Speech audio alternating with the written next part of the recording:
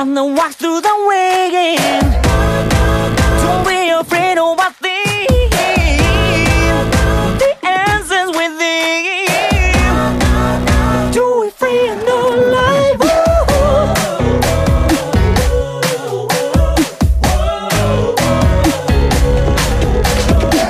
Let's do it better. Hey there, everybody. That was Taiichi Mukai. I'm Bo Ransdell, and this is Hero Go Show. Hey, so we've been away. Sorry about that. But we are switching over to a monthly format, and I think we're going to be able to put out shows on the regular, along with a few bonus shows along the way. So, yeah, look for Hero Go Show dropping at the end of every month, and we might formalize a date or something like that. We'll see. Anyway, doesn't matter. So thanks for everyone for listening to the previous shows, and I feel like the return needed something special, and as a result, I wanted to do a movie that was iconic. And in that regard, there is nothing in my mind more iconic when it comes to Japanese cinema in particular, and my own love of monster movies and whatnot, than Godzilla. So that's what we're doing, and we're not going to screw around. Let's get right to it. This is 1954's original nuclear parable by way of giant monster. Gojira, aka Godzilla, however you want to describe it, I'm fine with. I prefer Godzilla because it's what I grew up with. And prior to Godzilla, Japan had never really entered the world of kaiju films. The way this all started was there was a producer at Toho Studios, a guy named Tomoyuki Tanaka. And he had seen the original King Kong and movies like The Beast from 20,000 Fathoms. And those movies had done super well at the box office. And Tanaka was also a fan of these movies. And he thought that Toho, the studio he worked for, could do their own monster movie. And it was Tanaka who originally conceived of Godzilla. And the idea was fueled by those American movies, you know, King Kong and Beast from 20,000 Fathoms. And there was also an incident called the Daigo Fukuryu Maru fishing boat incident. Now, the Daigo Fukuryu Maru, or the Lucky Dragon, was a fishing boat near the Marshall Islands in March of 1954, outside of the defined, quote, danger zone of the Bikini Islands nuclear testing grounds. And the nuclear test at this time was referred to as the Castle Bravo nuclear test, which was detonated as the Daigo Fukuryu Maru fished miles away. The detonation, though, was larger than the U.S. expected, and fallout rained down on the fishermen and their vessel as they hurried to collect their fishing gear and get all their stuff before they returned to port. As they did, this fine white ash fell on the men in their boat, and one even licked the ash and said it was tasteless and gritty. Like they had no idea what this was, but what it was irradiated ash from the coral of the Bikini Islands, turned to dust, and this fateful shift of wind sends the fallout to come down on the Daigo Fukuryu Maru and other fishing vessels. They weren't the only one, but certainly the most famous. And so the ship returns to port, and the effects of their exposure to radiation was already affecting the crew. There were 23 men aboard the vessel. They're all taken to local hospitals. And so when Japanese officials reached out to contact the United States for aid, because they had an expert come in who said, hey, these guys have radiation poisoning. And so they contact the United States, and world-class asshole and head of the Atomic Energy Commission at the time, a guy named Lewis Strauss, denied that the men were affected by radiation at all. Like, he had all kinds of crazy excuses, anything other than the fact that the United States had detonated a bomb that was larger than the danger zone that they had defined. So the big U.S. concern was that if they told precisely what kind of radiation had affected these men, then you could sort of reverse engineer what type of enriched, uranium or plutonium or whatever that they were using. So the U.S. doesn't want to tip their hand, so they just continue to deny and deny and deny so that they don't give an edge to the Soviets, who were busy trying to build a nuclear weapon of their own. So this combination of paranoia and national interest and old-fashioned douchebaggery led to the death of Radio Man for the Daigo Kuryu Maru. It's a guy named Aikichi Kuboyama. And in September of 1954, Aikichi Kuboyama became the first official victim of a hydrogen bomb, dying from the fallout. He had some other complications with his health, but the radiation is what killed him. And before his death, he said, "I pray that I'm the last victim of a hydrogen or atom bomb." Unfortunately, that is certainly not the case. I mean, look at the entire cast of that John Wayne Genghis Khan movie. But at any rate, only later, after months of denial that the nuclear test had caused any issues at all, did the United States ever pay Kubayama's wife and children, which was the equivalent of about $2,800 for the mistake that ended this man's life. So this event, and there was ensuing panic around it. Like when people heard about this in Japan, keep in mind, this is a country that had just had 2 atom bombs dropped on it, less than 10 years before. And this was an extension itself of the attacks on Hiroshima and Nagasaki. And that panic became characteristic of Japan at the time. It was an era of enormous, anti-nuclear and anti-hydrogen bomb protests. There was a sense that radiation had become this invisible boogeyman. And the survivors of the Daigo Fuku-ryu Maru were ostracized because they, at the time, people weren't sure what radiation sickness was. And there was a lot of bad information out there. And people thought it was communicable, that if you hung out with someone who was suffering from radiation sickness, then you could catch it. And many ended up leaving their hometowns for a new start, where their names could not be linked to that tragedy. And while many of the fishermen did live to ripe old ages, there is no question that many members of the crew suffered greatly due to that exposure. So, in light of this near frenzy in society regarding nuclear and atomic energy, our old pal Tanaka decided that this atomic hysteria was the perfect vehicle for his monster, a creature born of atomic fire and headed straight for Tokyo Bay. And Tanaka himself said, the theme of the film from the beginning was the terror of the bomb. Mankind had created the bomb, and now nature was going to take revenge on mankind. And yet, audiences didn't really see Godzilla as just a villain, though he certainly was this chaotic force of nature. And in a way, audiences identified with Godzilla because he, too, was a victim of nuclear testing, just like the fishermen of the Daigo Fuku-ryu Maru. And so, Toho was originally slated to produce a movie in partnership with the Indonesian government. It was entitled Eiko no Kagi ni, or In the Shadow of Glory, and it was this movie about sort of the Japanese treatment of Indonesia at the time during World War II, and the aftermath of that. It was like a real heavy kind of drama thing. And unfortunately, Indonesia was eaten up with anti-Japanese sentiment following World War II because of some of the treatment of Japan. And at any rate, so Indonesia denies the work visas for the producers and the crew. So Tanaka now has no movie.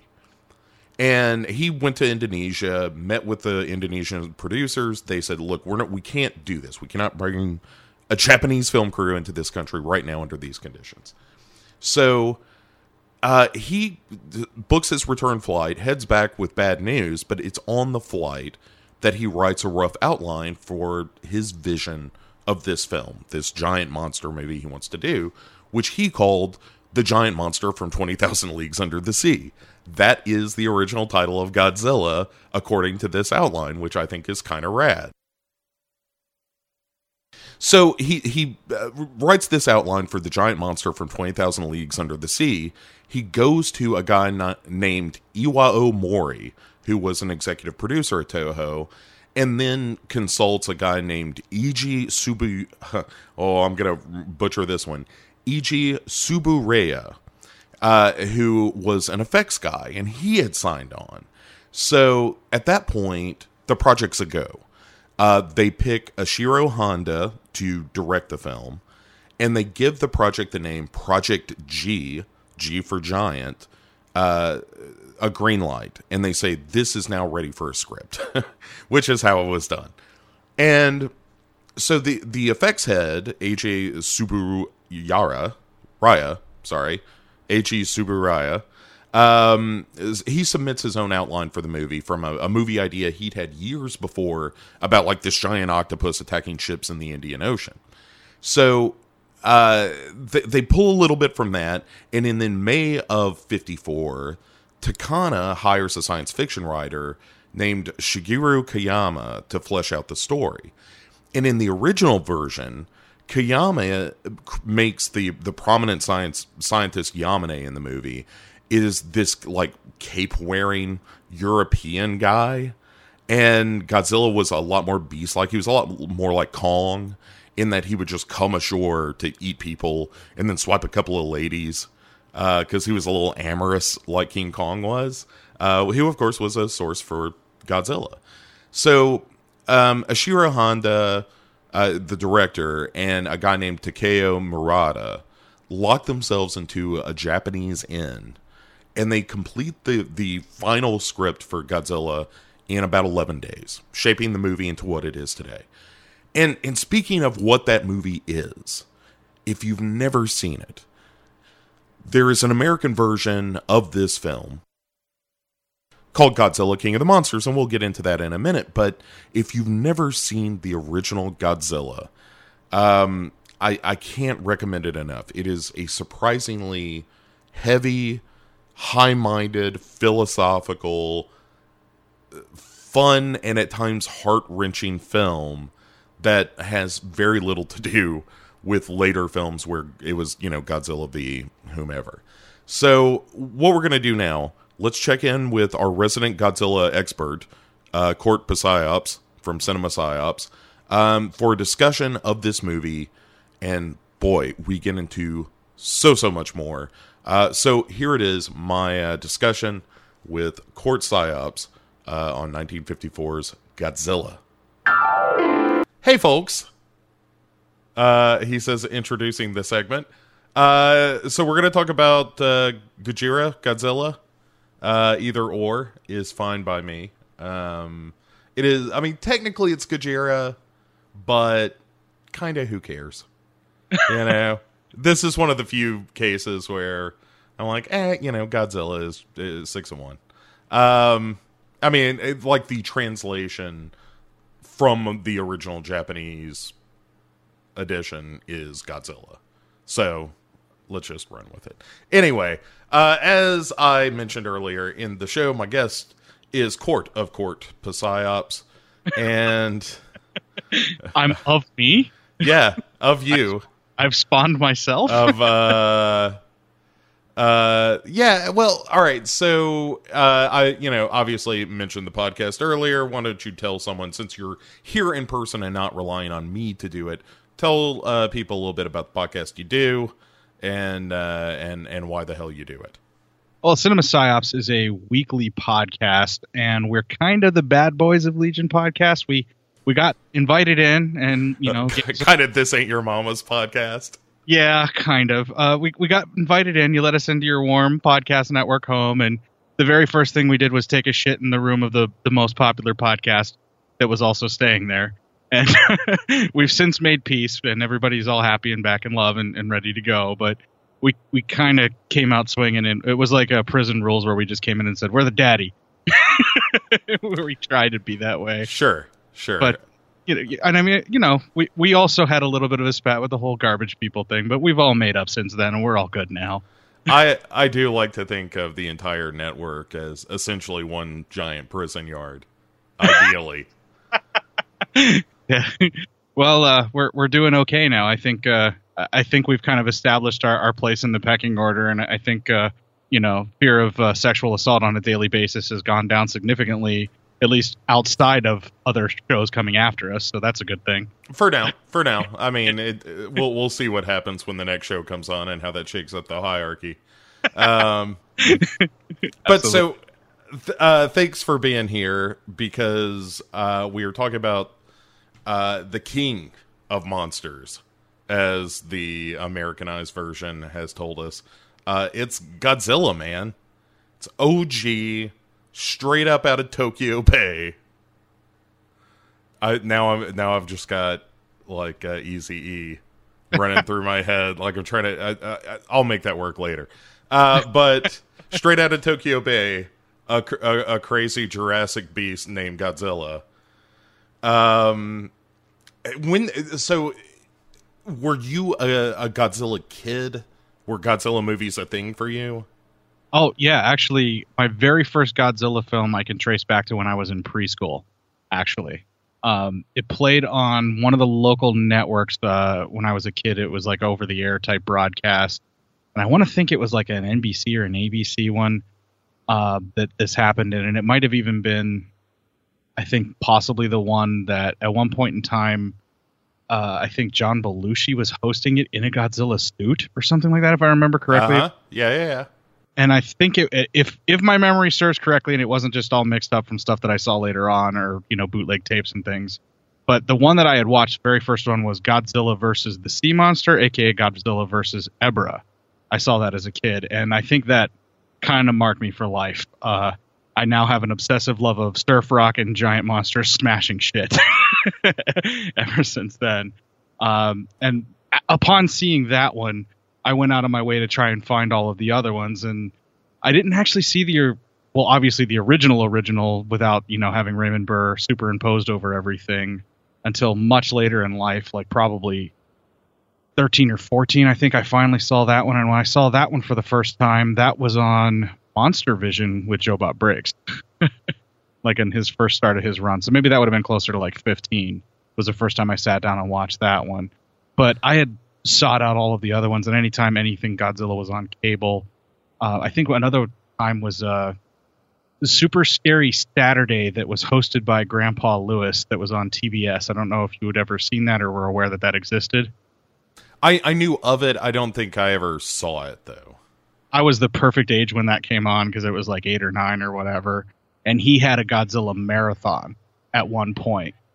And that Godzilla marathon was actually, I think it was some of the worst ones, though, because they were like in the public domain. It was like the Son of Godzilla or Godzilla on Monster Island, the one where the kid hallucinates all the stuff. And, and I don't know. Is that Monster Island? Or I know it's Godzilla now. Yeah, actually, I think after watching this movie, my plan is for every episode moving forward to just check in on the Godzilla series and just watch one of these a month. Because, like, what better way to spend a random evening than, hey, what's the next in the Godzilla series? Yeah. And also, just to reinforce your memory a bit, I found the mention here. So 1977 is when NBC nationally aired Godzilla versus Megalon.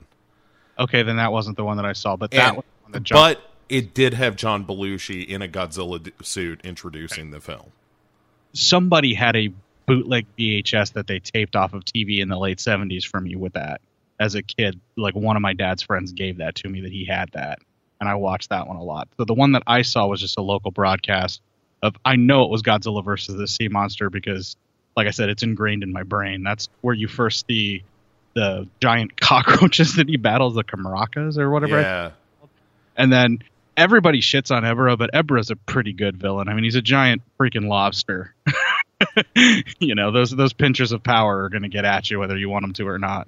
That one's pretty good. My first was Smog Monster, aka Bettergon. Cue the save the earth, save the earth. Yeah, that's the one that has a groovy 60s breakdown in the middle. animation sequences that are just so trippy. Yeah. And so that was my introduction to Godzilla, which is not a typical Godzilla film. I mean, certainly shares plenty of DNA, because most of the movies at heart are, hey, a monster shows up, aw shit, here comes Godzilla to save the day, but in so doing is going to wreck some shit. And I think even in the later films, what I like about Godzilla as a character or as an entity is that even when he's on the right side of things, he's still gonna fuck up a lot of the city. There's just no getting around it. He's never gonna stand on the shores of Tokyo and say, no building shall fall. The job's gonna get done, but it's gonna cost billions of dollars to rebuild.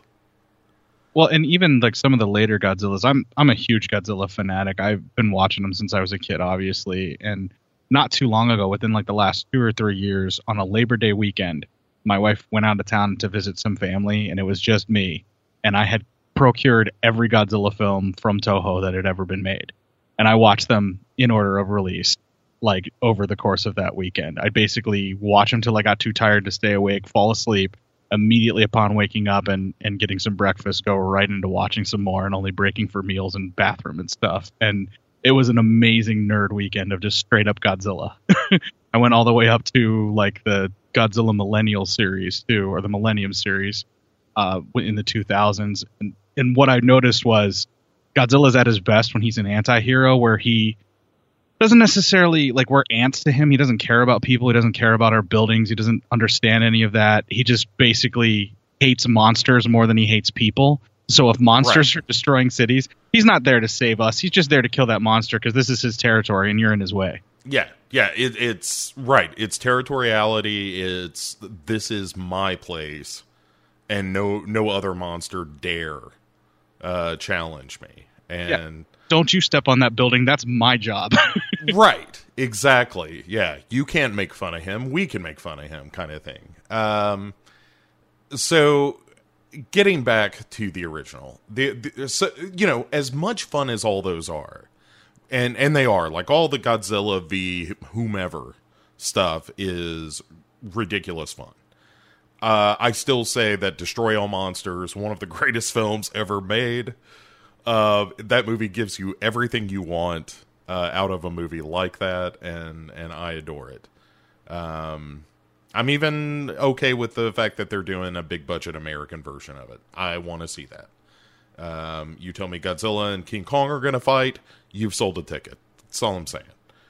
Yeah, as long as it's not Roland Emmerich and the Matthew Broderick Americanized Godzilla, I'm good. The last one, the 2014 one, had some genuinely good moments. Yeah, I mean, the final, like, him pulling open the other monster's jaws to breathe atomic fire down its throat is one of the great Godzilla moments of all time. I was 5 years old watching that, and when that happened, I was punching the air and screaming yes like a little kid. Yeah. In an IMAX 3D theater. Yeah, it was fantastic, and I thought Skull Island is good dumb fun. And now that we've established that, and we're going to have the Godzilla v King Kong film, which of course is going to end with them joining forces to fight some other threat. So I don't know what that other threat is going to be. Is it going to be Ghidorah? Is it going to be Rodan? But they've already said we're going to do a Destroy All Monsters after that, which is definitely going to have Mothra. And I don't know why I launched on that tangent other than to say we live in a golden age, ladies and gentlemen. Yeah. Where the words, hey, Mothra is going to be in a new movie is a true thing. And that's my Star Wars, goddammit. That's my Death Star, is 2 little Japanese girls singing to Mothra.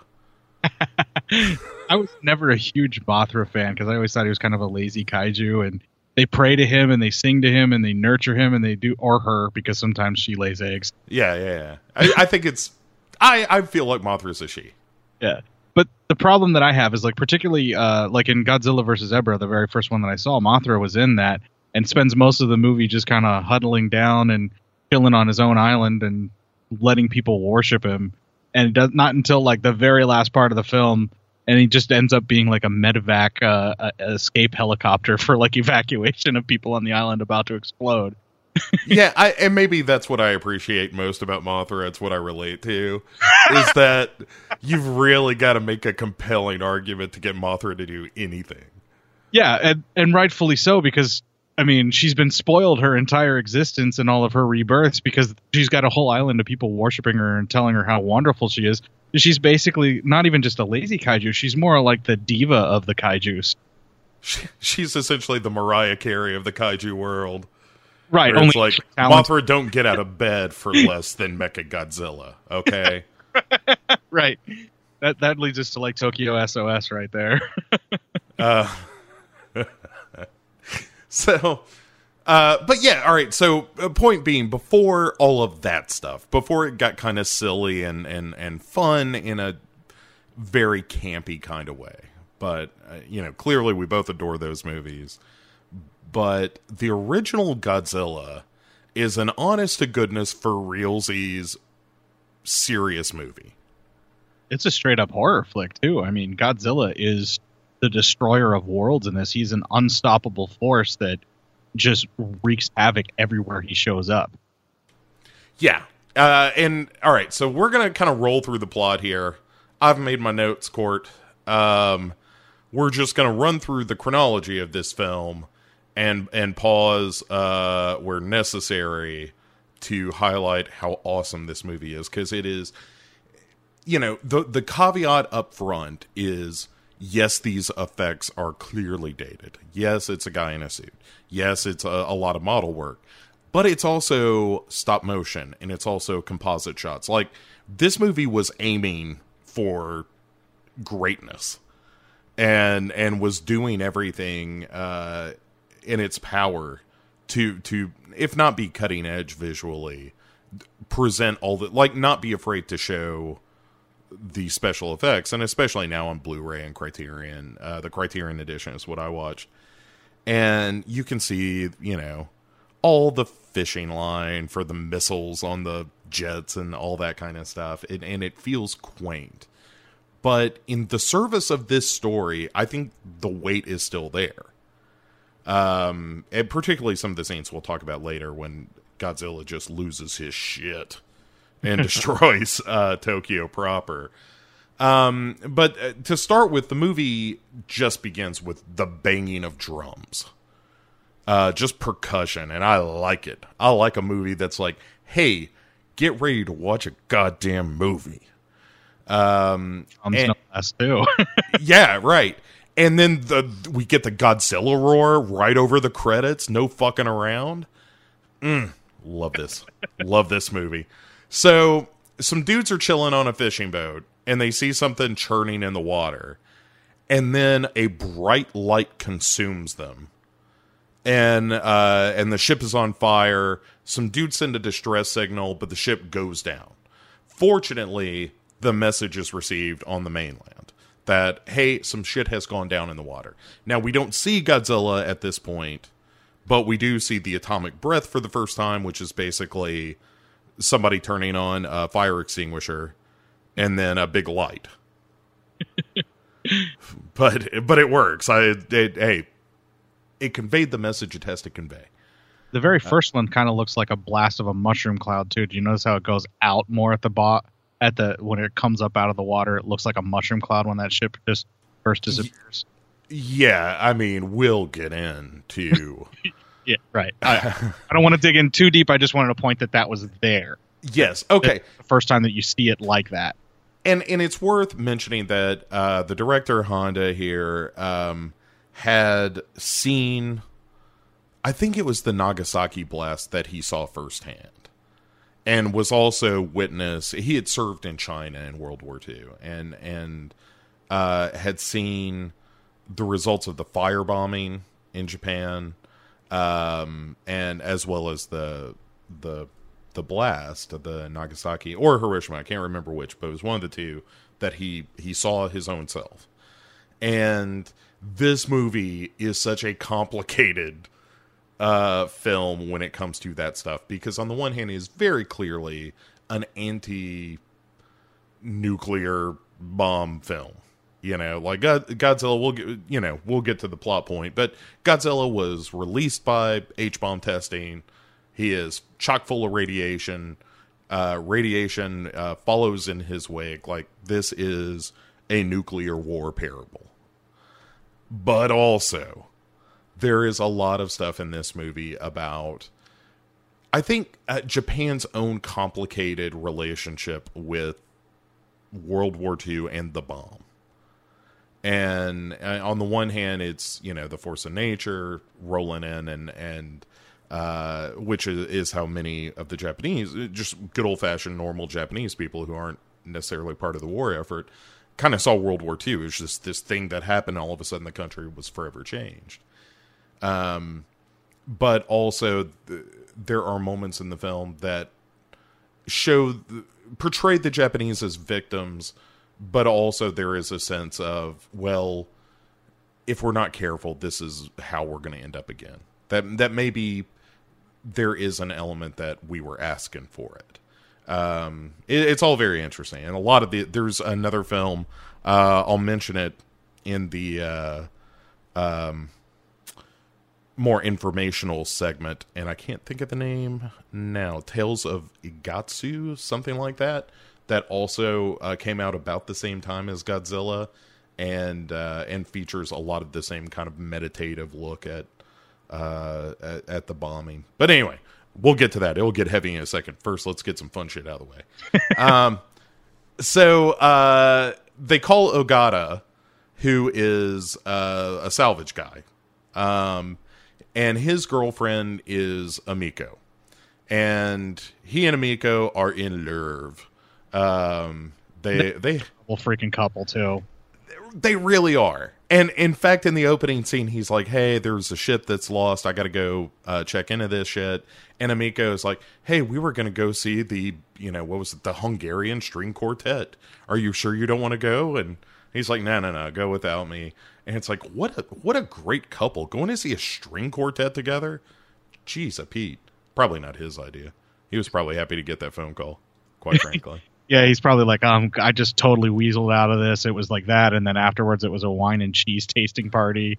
Right, yeah. He was like, can you believe Amiko was going to drag me to this string quartet? It's like her and her friends decided they were going to do this, and all the other girls didn't bring their bows because they didn't have one, because this is the kind of thing they like to do. Right. Like, Janice is trying to get Amiko to dump Ogata just so that they can be back to their old group again. Yeah, when it was just the girls and there were no men complicating things, right? Right. Ogata's fine. Treats are good. But just Janice is the worst. Damn it, Janice. Leave him alone. They're a happy couple. The head of this, like, South Seas fishing group or whatever, the people what own the boats show up, and the Eiko Maru is the name of the boat. Not to be confused, of course, with the Kobayashi Maru. I'm glad you jumped on that because I was about to do it. Yeah, it has to be said. But the Eiko Maru is the boat what got burned up by Godzilla. And they're saying, hey, we've got a ship nearby, and they're going to go investigate. And sure enough, that one gets burned up. And so now the Bingo Maru, which is a great name, because the name of the ship, obviously, is the Bingo Maru, and Bingo was its name-o. And the Eiko Maru are both now missing. And they're like, we don't even know if they're survivors, but now we got some helicopters going in. And let's see what happens there. And so a rescue ship finally finds 3 survivors. And they're like, hey, what happened? And they say, well, the water just exploded. And they're like, okay, we're going to take you to Odo Island nearby. And the owner of the South Seas fishing ship company is like, at least, for God's sakes, at least 3 of them made it. And then they're like, hey, that fishing boat that found the survivors, that's missing too. And it's like, well, motherfucker, we cannot get any of these folks back out of this particular area of water.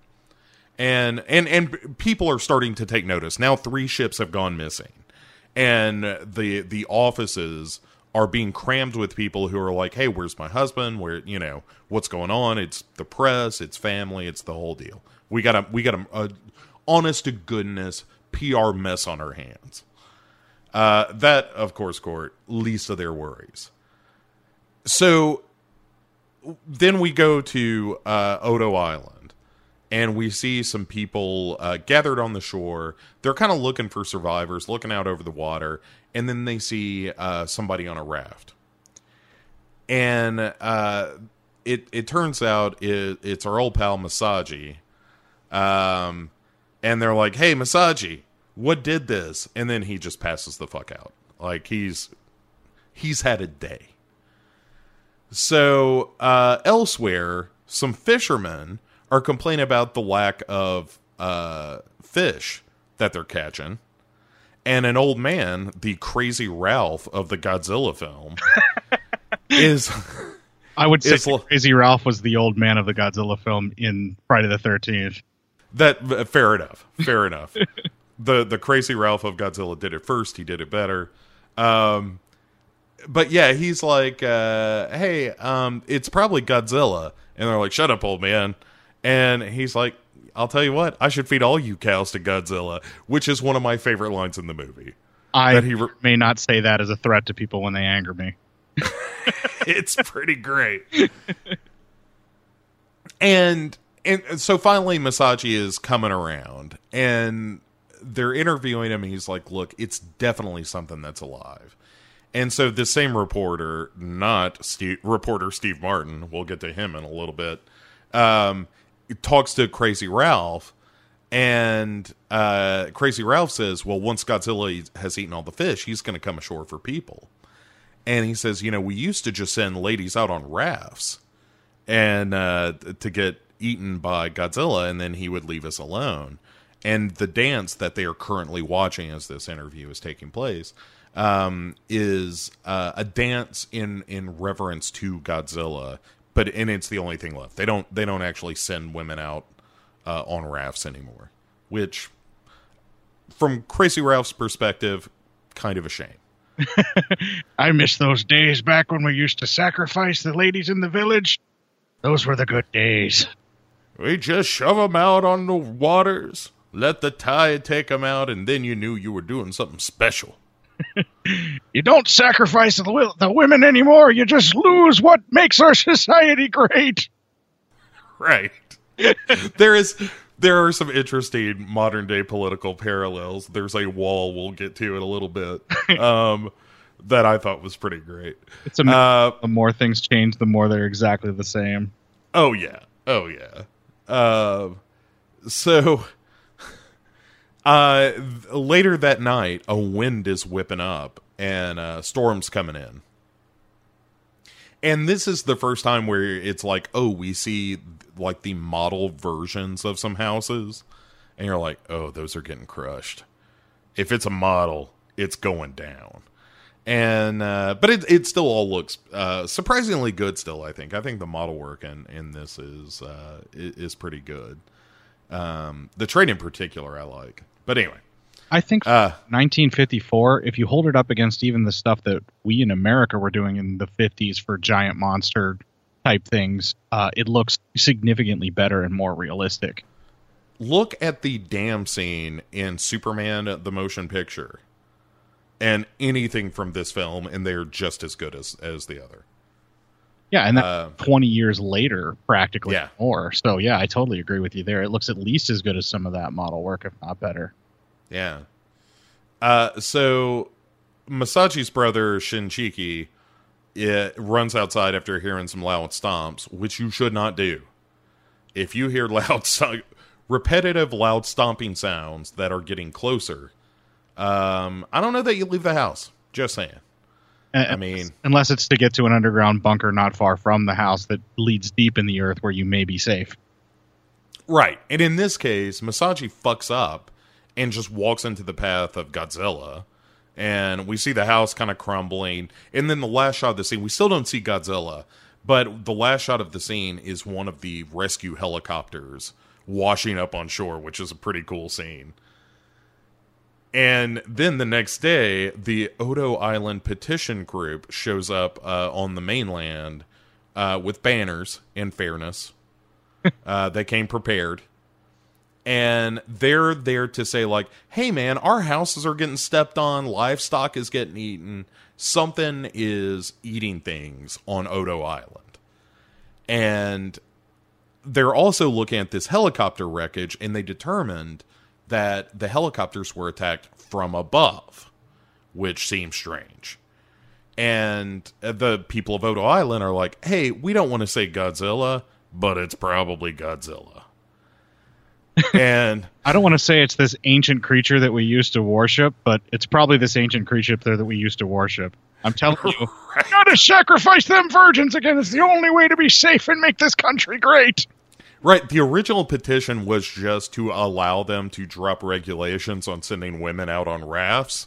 Because it's regulations that have ruined their part of Odo Island. Sure, yeah, it's once more government overreach of human sacrifice. Government overreach of stopping human sacrifice. I want a clip of that.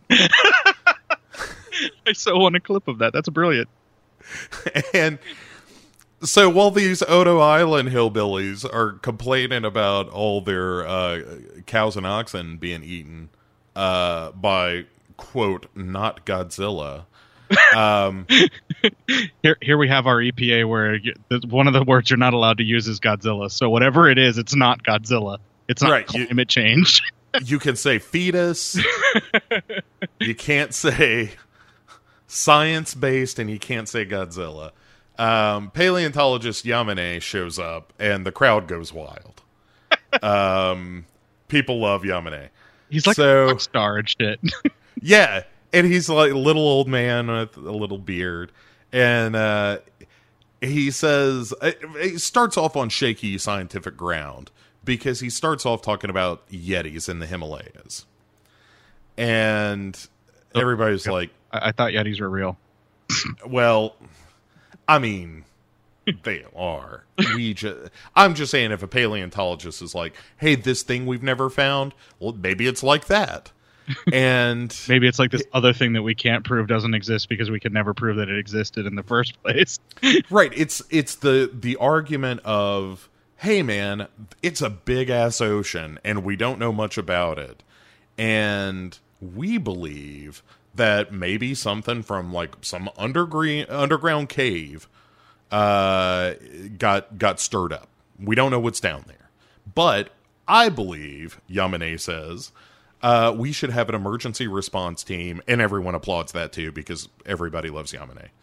At this point, Yamane is bigger than Jesus Christ. I think he's doing his greatest hits too, where we need an emergency response team is like his Freebird, where the minute he says we need an emergency response team, they're all like, yeah, sing it, brother, you know?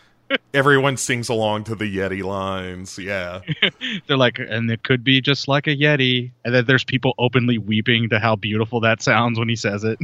Oh, man, the first time he played Ed Sullivan, the girls went bananas. They had to film him from the neck up because of the gyrations of the hip. Right, as he broke down his belief in cryptozoology. Oh, Darren, if you're listening to this, get on, buddy. We got to see stuff. You ain't nothing but a crib, dude. Yetis or Godzilla. Yeah. So they send a full-on battleship out to investigate, to their credit. And from the dock, Serizawa, a new character to the film, watches somberly. Predating moody anime by several years, but this is a moody anime-ass character. And it's like Serizawa, proto moody anime-ass character. Right. I mean, we're a ways off from Perfect Blue, but this character belongs in Perfect Blue. And Serizawa he knows Amiko, and we don't get too deep into the relationship yet, but there's something. And Ogata is like, oh, I see that Moody Sarazawa showed up to see you off. Huh. Did you ever talk to him about us? And she's like, no. And that isn't encouraging if you're Ogata, I would think. I'm not telling the people closest to me about you. So then they go to Odo Island. They tour some of the crushed homes. We also detect radiation for the first time, and they determine it's not fallout because the radiation is localized. And then Yamane is standing in a big hole and says, what would you say if I told you we were standing in a footprint? And God is like, the fuck you say? And then they Geiger counter the hole, and the radiation kind of spikes in there. And they also find a trilobite in the same footprint depression. So evidence is stacking up, court, that what we might be dealing with here is in fact a Godzilla. The only way to cure a Godzilla is to send out a girl on a raft and sacrifice her. I'm telling you, we have to do it. We have to make Japan great again. It's too late, court, because immediately thereafter, a dude is hammering a bell, and people start fleeing. And somebody in the Odo crew is like, hey, Godzilla's on the other side of that hill over there. We better beat feet. So, of course, Yamane and Tanabe, who is another one of the scientists investigating, head up the hill because they want to get a look. Because they're like scientists and they're like, fuck you. There's no such thing as Godzilla. We're going to prove you all wrong. Or, like, I think at this point Yamane's on board with the footprint and all. He's like, we are dealing with a Godzilla-like creature, if not Godzilla himself. And so I think he is on board with it. I think that Tanabe, who... I'm trying to think what he was. He wasn't a paleontologist. He was like a, I don't know, not a meteorologist. Whatever, doesn't matter. He's another scientist, but he seemed a little more skeptical. But then over the hilltop, there appears Godzilla for the first time, roaring his heart out, making me happy, making the world a better place. The very first appearance of Godzilla, it feels kind of special. And it's a fun shot. Like, it's a full-on daylight shot of him just like, hey, everyone, it's Godzilla. Like I said, just roaring away, which is, man, that roar is awfully good. And it hasn't changed substantially, which is even better. You know how they created that? I do not. Okay, this is one of my personal ones that I love the most. It's a contra bass, like the big, not like a stand-up bass like you see a rockabilly guy slap, but like the bigger version of that where it takes two people to play it. The contra, a really big bass. It's like super deep bass. They took a leather glove that was coated in a type of resin and then rubbed it across the strings, and the resulting noise is the Godzilla roar. That's amazing. I know. Every time I hear it, I want to get my hands on a contrabass and try and recreate that noise in some way, shape, or form. And the reason that it always sounds like the same is a lot of the later films sampled this and just cleared it up and then would play it like that, or they would do another recording of the same style to make that happen, you know, even on the same string, I would assume. And then they've just used that same one ever since, or something similar. That's fantastic. I mean, it's such a good sound, though, because it does sound like you would think a dinosaur roar sounds like. Well, you know, even the Jurassic Park stuff, you know, is accurate, I'm sure, but doesn't feel right. I think it's the otherworldly nature of the sound where it doesn't feel like anything you've ever seen before, that the first time that you hear it, I mean, ever in your entire life, it just has that's not natural, that's not right. And now it's almost like a comforting purring noise for me. As a matter of fact, my main text message alert is that Godzilla roar, like the original 1954 version of it. So every time I get like a default text, you know, that's like not in my, you know, on a special list, it's Godzilla roaring every time.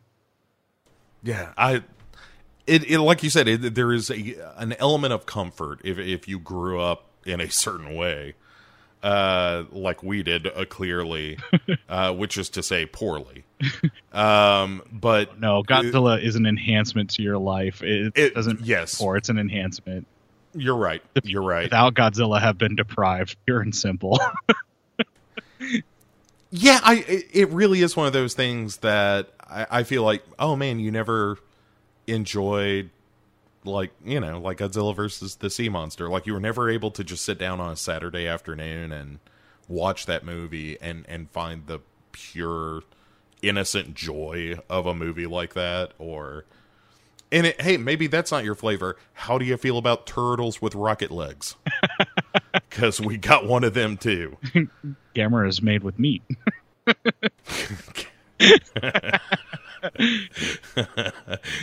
Gamera is also a love of mine, and Gamera always felt a little dumber to me. And it's certainly more cosmic than most of the Godzilla films, but Gamera is kind of like the Kmart version of Godzilla, really. Yeah, but also his method of flight was so bizarre to me that I was never not enthralled when Gamera was in motion. Like, I don't know how he's doing that. I don't know, like, how does he see?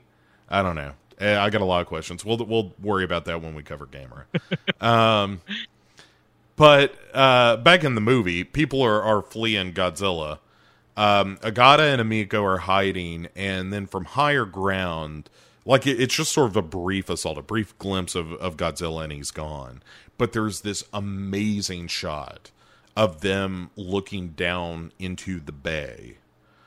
And, not Tokyo Bay, but kind of the bay of Odo Island. And it's footprints, and better yet, a tail print going back into the water. The compositing on the shot, too, when he's behind the mountain and the people are running away in fear, it still looks incredible. It holds up to other compositing done even digitally to this day. I mean, yeah, they have the mountain as a cheat line, but it still looks awesome. Yeah, again, I mean, this movie, for all the flaws of aging special effects, like, there are a couple of times, especially in the later assault, where the head's moving around, and it's like, oh, well, that's just a puppet, you know? But it looks good, you know, like it looks convincing enough that the weight, it doesn't undermine the weight of the story.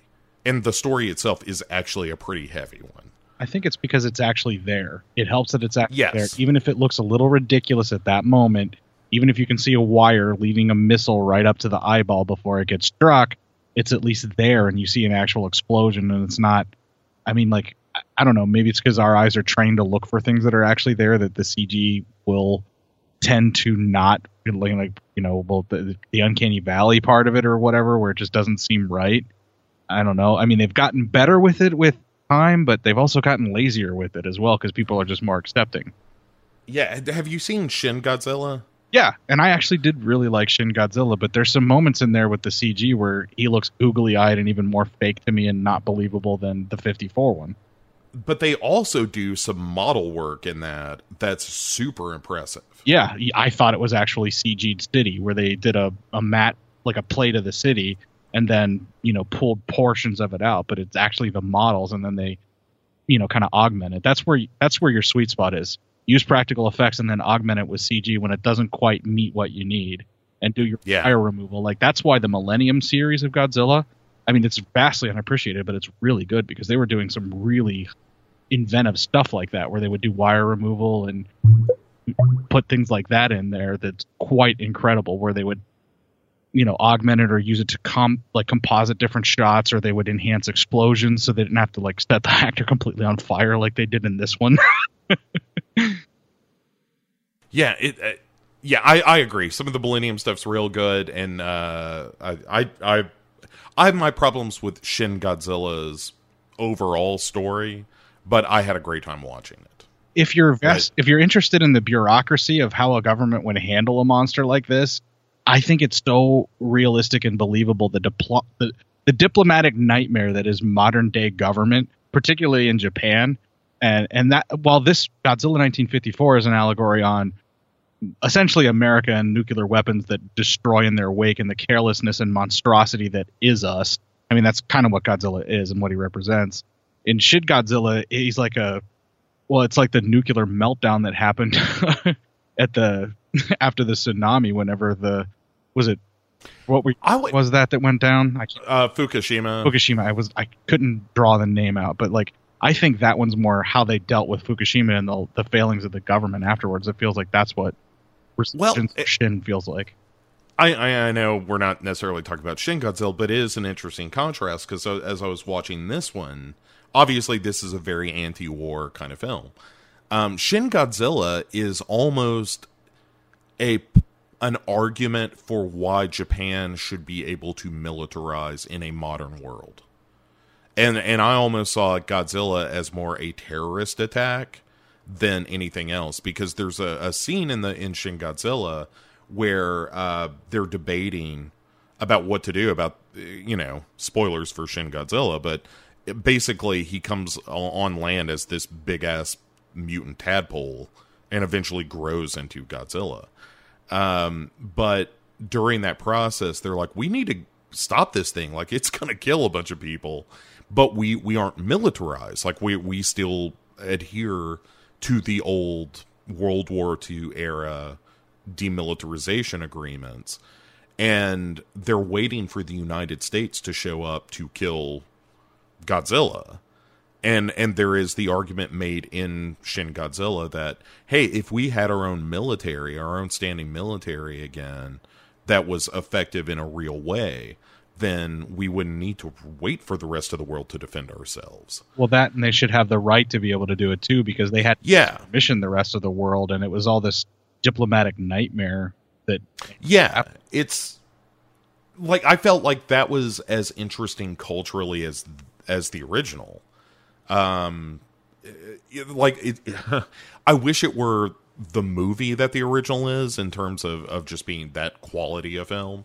But it's filled with some fascinating ideas, and a look at Japan's view of itself, much like, Godzilla, the original Godzilla, how Japan sees itself in the context of the world at that time.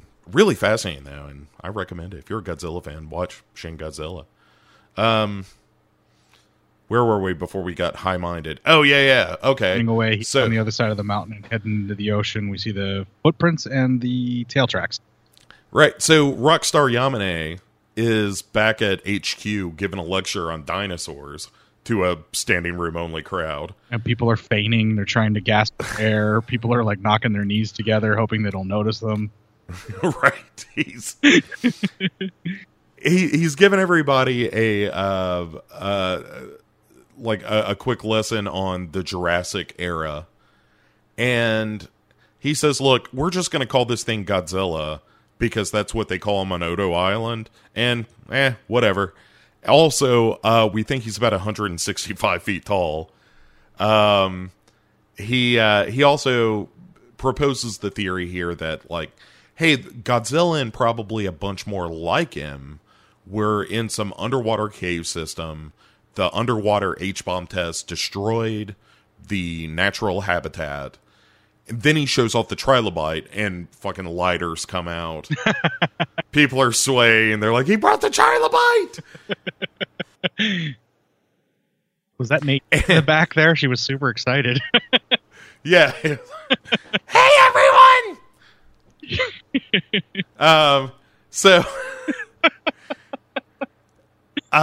he shows off the trilobite and he's like, hey, also the sand that we found in this footprint not only was radioactive as shit, also the sand comes from, or it has the same composition that we find in Jurassic strata of layers, geological strata.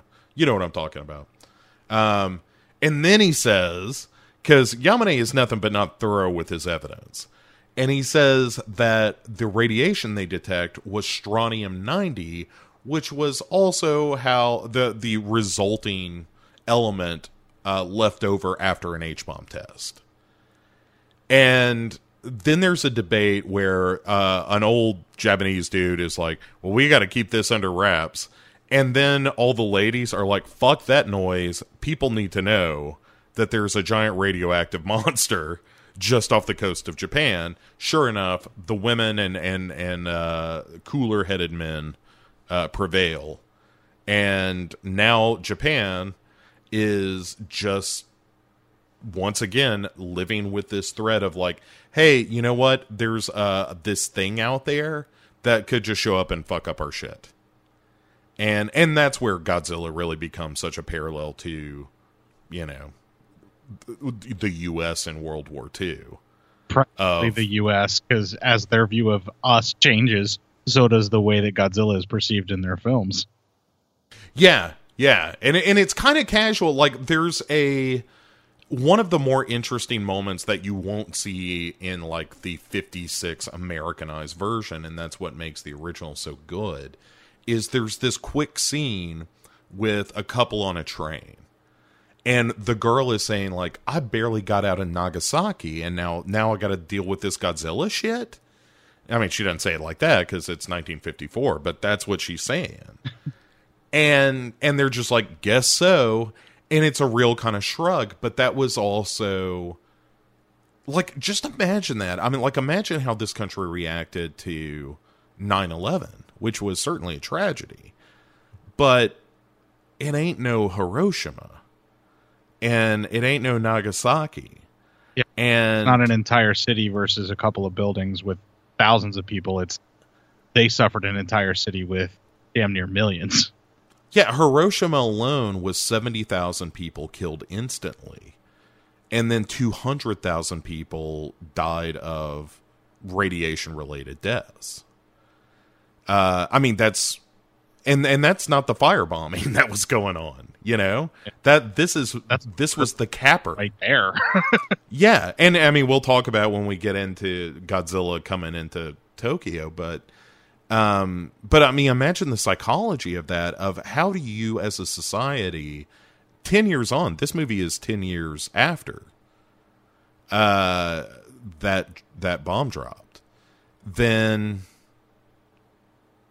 like, I think it's interesting to see this movie even try to capture a character saying, you know, I was there at Nagasaki and now this, like, how it, to me, it's this weird insight into dealing with the casual knowledge that that's just part of the fabric of your life, is that, oh, I was there the day that tens of thousands of people were incinerated, you know, that's your cultural touchstone for generations. I mean, good Lord, there is a reason that all anime is dystopic and apocalyptic. It is all because so much of modern Japanese culture still stems back to the events of World War II.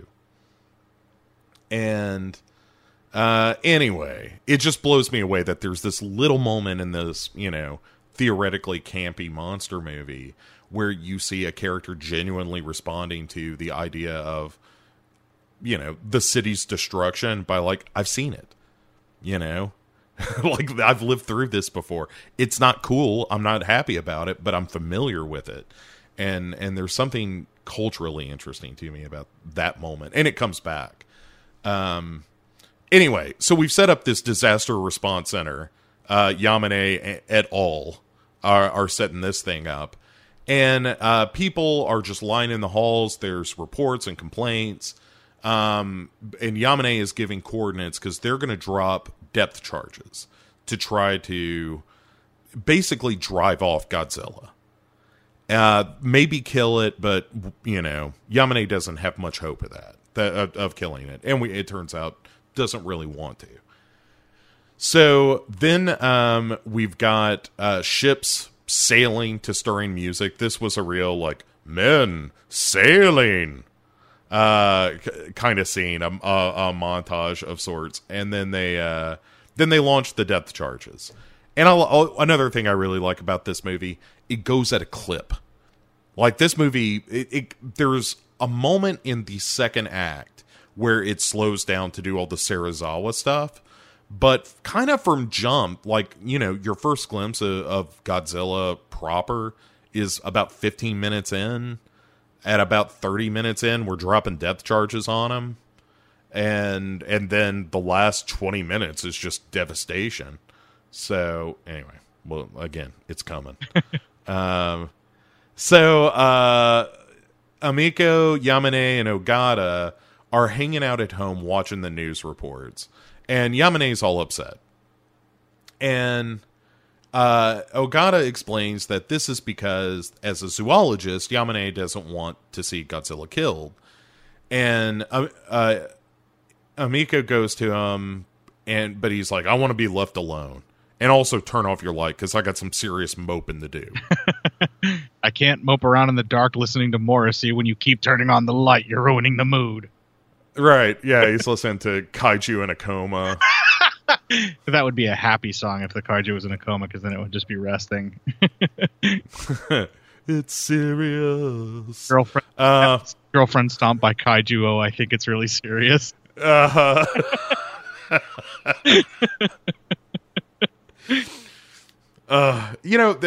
what I love about this show, is that, yes, it's all about Godzilla, but there's always time for a Morrissey reference. So then we cut to downtown Tokyo, like bustling downtown Tokyo, alive with commerce. And people getting into cable cars, moving around in them. Pleasure cruises. Because that's what we cut to. We see a model ship. And they're on a pleasure cruise, and it's the girl from the train, the one that was like Nagasaki, and now this again. And then Godzilla just rises from the water and doesn't really do anything, just shows up and then just kind of dives back down. But letting everyone know, like, Godzilla is kind of putting Tokyo on notice of, like, I'm here now. Like Odo Island, them waters is played out. I'm on to new pastures. And so Yamane shows up at the disaster response center, because now the shipping lanes are in jeopardy, because if Godzilla's in Tokyo Bay, well, Japan's an island and they need ships bringing stuff in and taking stuff out. And so they're like, look, we just got to kill this thing. And so they ask Yamane, how do we kill Godzilla? And in a totally rockin' line, Yamane says that it's impossible, and, quote, Godzilla was baptized in the fire of the H-bomb and survived. What could kill it now? Yeah. Yeah, that's a total, guitar solo moment. That's where you hit that. Yeah. Yeah, and so Yamane's play here is like, we can't kill it. What we need to do is try to study it, because clearly it knows how to survive an H-bomb blast. And I don't know if you guys read the papers, but we got hit by one of them about a decade back, and it would be nice to know how to deal with that. Yeah, we're not good at surviving the H-bomb. Maybe we have something we could learn from this Godzilla before we try to kill it. Right, and this introduces, or begins to introduce, one of the themes of this movie, which is the idea of what is the role of science in a situation like this. And Yamane is a pure pacifist. He does not believe Godzilla should be killed, but should be studied. Partially for reasons of, hey, I don't think we can kill it, but also because he believes that this is a living creature and isn't doing anything out of malice. It's just doing it because it's an animal. And it's also preservation, because he could possibly be the last of his kind. And if they destroy the last of his kind, they will never see his like again. So if they can appease it or contain it in some way, shape, or form, they should try that first. Exactly. It's again, being a man of science, a man of pure science, not looking at the commercial aspects of this and that kind of thing. So we cut over to a newspaper, and a reporter named Hagiwara is sent to talk to Serizawa, who is the moody guy with the patch that we saw last seeing Amiko off. And Amiko, speaking of Serizawa, Amiko and Agata are talking about him, and Amiko says, I see him as kind of an older brother. And the reporter, Hagiwara, shows up and is like, hey, I know that you know Serizawa. I tried to talk to him. He won't see me. Will you go with me and introduce me? And Agata says that, hey, I'll go too. But Amiko is like, look, I'm about to tell him that you and I are going to be a thing, and he may not take that super well, so you just chill here. And again, paraphrasing, it was 1954. It's not the language they used. But Ogata is like, that's cool. I'll hang out here. In fact, I'm going to go to your dad's place, Yamane's place, and with Shinchiki, who is the kid from Odo Island, who's, I guess the rest of his family just got eaten. Or stomped. Or a combination of the two. Or stomped then eaten. Maybe he likes flat food. He was in a panini mood. Yeah, it's like a human falafel, where it's just flattened out and then eaten. Oh, this would be so good with hummus. I know I'm in Japan, but who's to deny a good hummus? You mentioned, too, that Serizawa is kind of withdrawn and he would not talk to reporters. He refuses to be interviewed, and that reporter's kind of using a way in. He's kind of like the Tom York of scientists, where he refuses to be interviewed unless it's through the screen or a jar of mayonnaise or something weird. Right. His eye is fine. The patch is just an affectation. It's not true. So he can see the world in the mono view of everyone else who doesn't have his insight and depth. Oh boy, that's some Serizawa shit right there. Then he plays his own song that he's composed about Oxygen Destroyer, which is the name of his band, Oxygen Destroyer. So he wrote a song about his own band. Yeah, and the the first release off the album is just called "My Notes Die with Me." And now I kind of picture it as the song in Suicide Club, because the dead shine on. God, that movie is good. God, we're so off the rails on this one. See previous episode of Hero Hero Go Show for more about Sion Sono's Suicide Club, one of the greatest movies to ever be made. So, all right, let's head over to Serizawa's research lab, where he is plucking at an electric guitar. No, not really. He is denying that his work is about killing Godzilla. Hagiwara is like, hey, maybe you can help. And Serizawa is like, hey, my current work is even worth talking about. I'm sorry. I wish I could help you, but I got nothing for you. And so Harigawa fucks off, has nothing. It has failed in his task to find a story. But Amiko stays behind. And in the early goings, one of my notes was, does wearing a patch make you an automatic villain? I think we've been conditioned that a patch means villain, and Serizawa is clearly not. I think an eye patch indicates that you've had either an eye trauma or have lost an eye, and you need to keep the socket clean, so you cover it up. Yeah, but it also says to me I have a lair. I guess it depends upon which version that, or, what type of person you're dealing with, because they call her One Eye, I mean, she had a patch, but that's because she wouldn't put out for a John, and her pimp stabbed her in the eye, and she's getting revenge. But she's kind of the hero of the film. Yeah, and in a weird way, Serizawa is kind of the hero of this film. I mean, plot-wise, yes, but, I mean, in a weird way, the movie is kind of about his philosophy. But anyway, so Amiko stays behind while Harigawa fucks off. And she says, hey, what have you really been working on?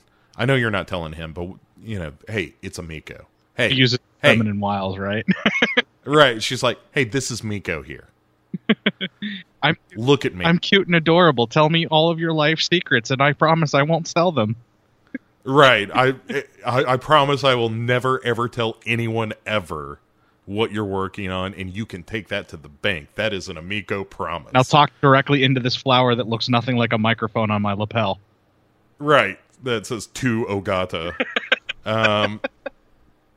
So, in addition to wearing a patch, Serizawa also has a secret lab, which is also suspicious, and he takes Amico down to a secret lab, and it's a bunch of test tubes and machinery and a tank of fish. But Amico looks impressed, so God bless her. I'm glad she's happy for her friend. And then there's a real hazy reveal here, and like we get the real reveal later. All we know is that something happens in the fish tank, all the fish are dead, and Amico is upset. And then she goes home looking rightly bummed. And Ogata is like, hey, what happened? You don't look great. And she's like, nothing happened. And there's a really nice shot of Ogata and Yamane in the foreground and her tying an apron on in the background. When you see the shot, you'll know, because it's just framed perfectly. It's Honda, again, being a really good director, which he is all through this movie. So they settle in for some sake, and then an air raid siren sounds. And Ogata and Yamane leap into action, but not before Amico has time to tell him, like, hey, I didn't have time to tell Serizawa about us. And he gives her that winning Ogata smile and shakes her shoulders a little. And I was like, that is the most intimate act I've ever seen. Of just like, it's okay, kid. Let me give you a good firm shake. In 1954, that was pretty forward. That was pretty much like they just had sex right there in front of us.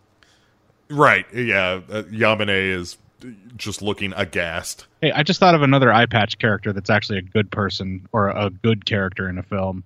Yagu Jubei, played by Sonny Shiba in Shogun's Samurai and a few other movies. Yeah, I think it's a Western thing. I think if you're in an Eastern film and have an eye patch, you're probably a good guy. Yeah. And if you have an eye patch and are in a Western film, you're probably the villain. Well, there's a few eye patches in the Eastern side, too, where they're bad guys. I think it's more or less like you've seen some shit, and that's just a shortcut in the Eastern side to say, this person's been through some shit, and they've survived it, so don't mess with them.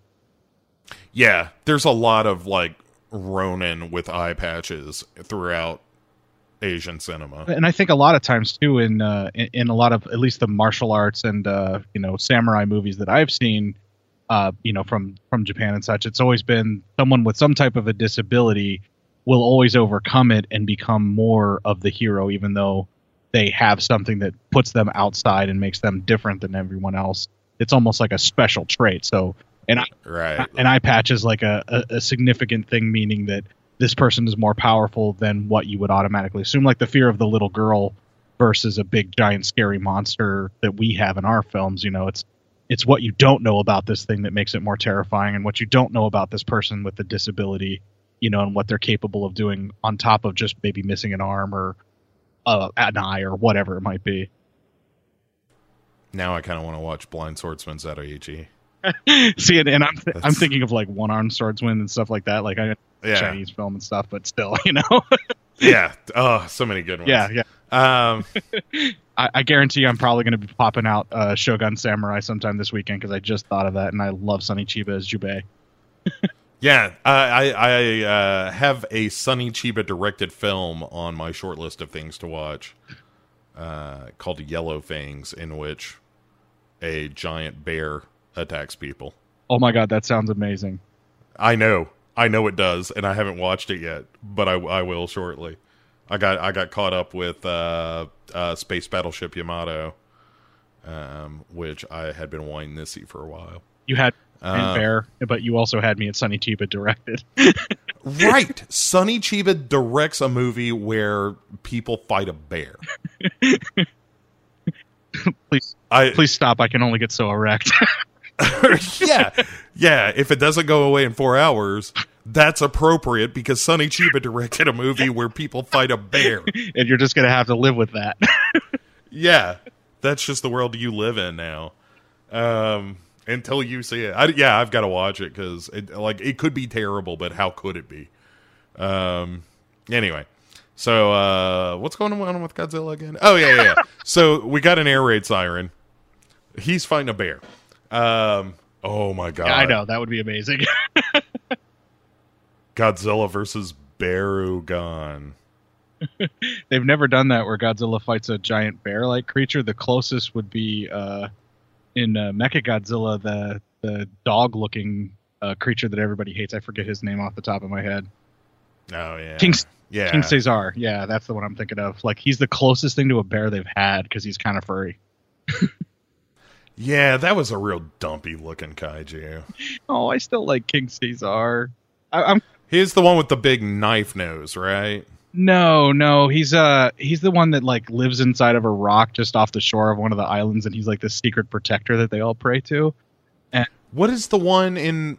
Is it in Mechagodzilla where he has to fight the one on the like Planet X or whatever? Do you know what I'm talking about? And it was the knife nosed. Yeah, four-legged monster. Kind of looked like a shark a little bit.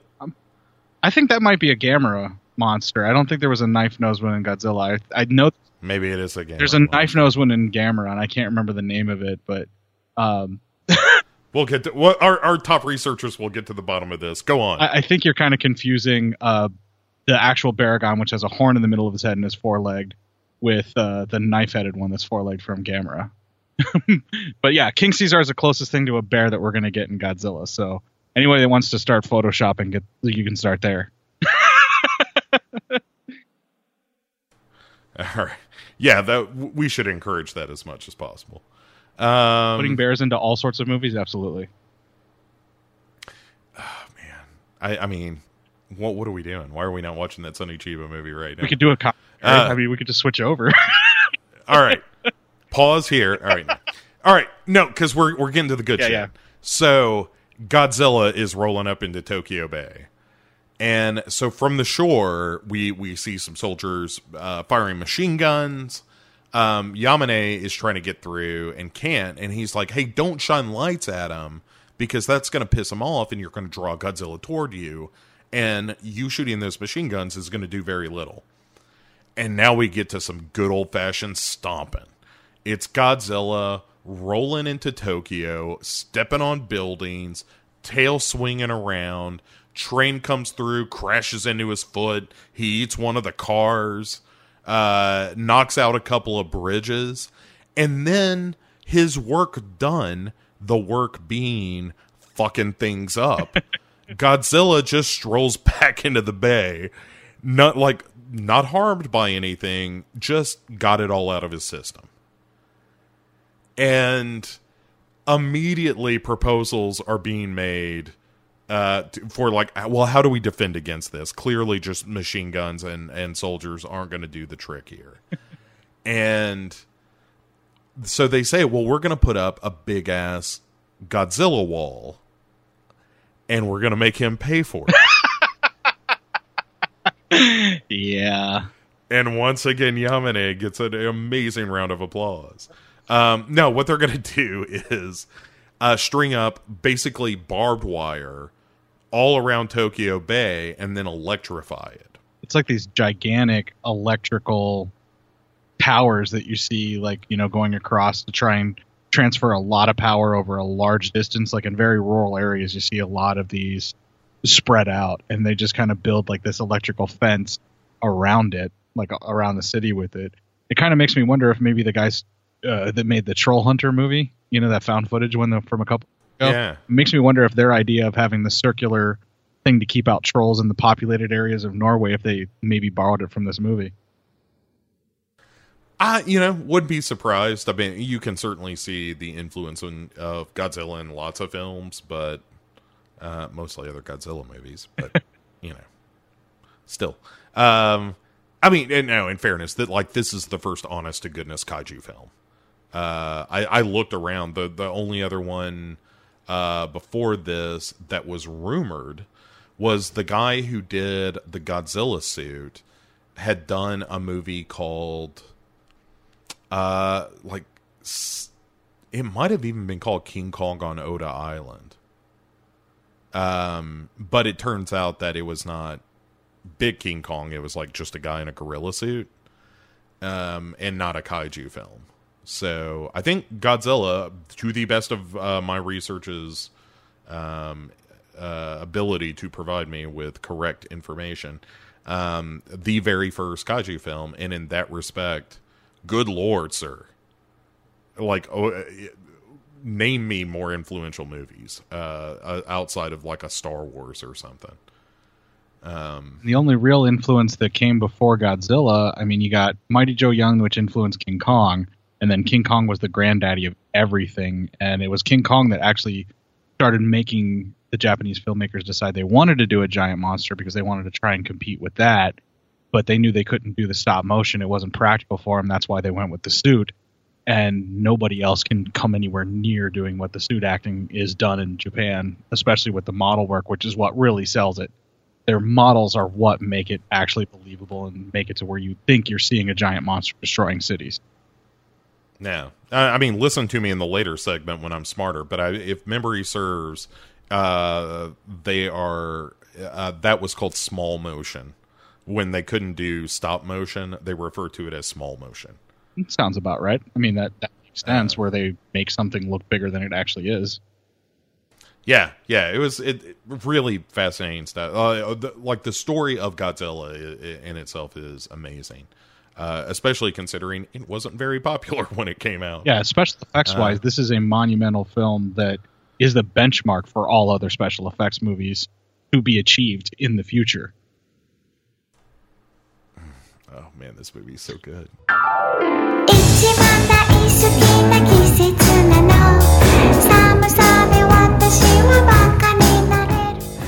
Godzilla not only brought an allegory of atomic disaster with him, his was a roar that launched 1,000, or at least 30 or so other movies. Not to mention cartoons, lunchboxes, video games, comic books, I mean the list goes on. Love him or hate him, Godzilla is just part of popular culture. Thanks to recent movies like Pacific Rim, the word kaiju has become somewhat more commonplace. The word itself originated from a text of Japanese myths known as Shanghai Jing, or the classic of mountains and seas. The literal translation is something like strange beast, but it was Godzilla who made the term relevant to Japanese cinema. After Godzilla was released in October of 1954, it saw some box office success despite Japanese critics savaging the movie for being exploitative and insensitive in its treatment of heavy subjects like the effects of the atomic bombs dropped on Japan and the fishing boat incident and all that stuff. Nonetheless, the movie became the 8th biggest movie in Japan that year. Only King Kong vs. Godzilla would sell more tickets in the series in its native home of Japan. But it was in America that Godzilla received his first critical acclaim. But even years later, Ishiro Honda would lament the initial reception of his film in his home country, stating, quote, "They called it grotesque junk and said it looked like something you'd spit up. I felt sorry for my crew because they had worked so hard."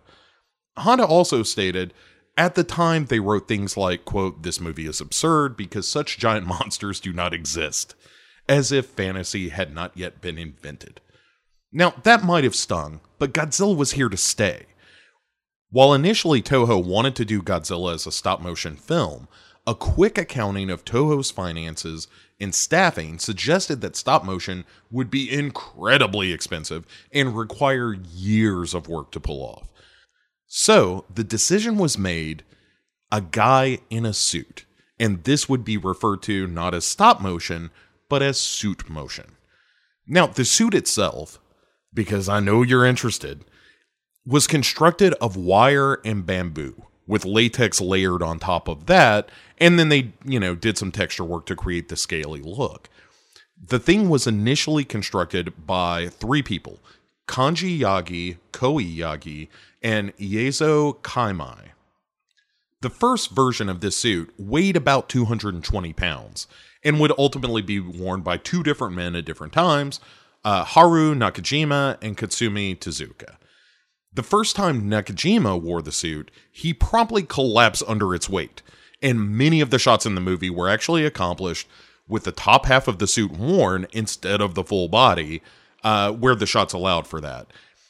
Nonetheless, wearing the full body suit time to time, there was also a puppet that they used for some close-up shots of the head and some of the fire breathing.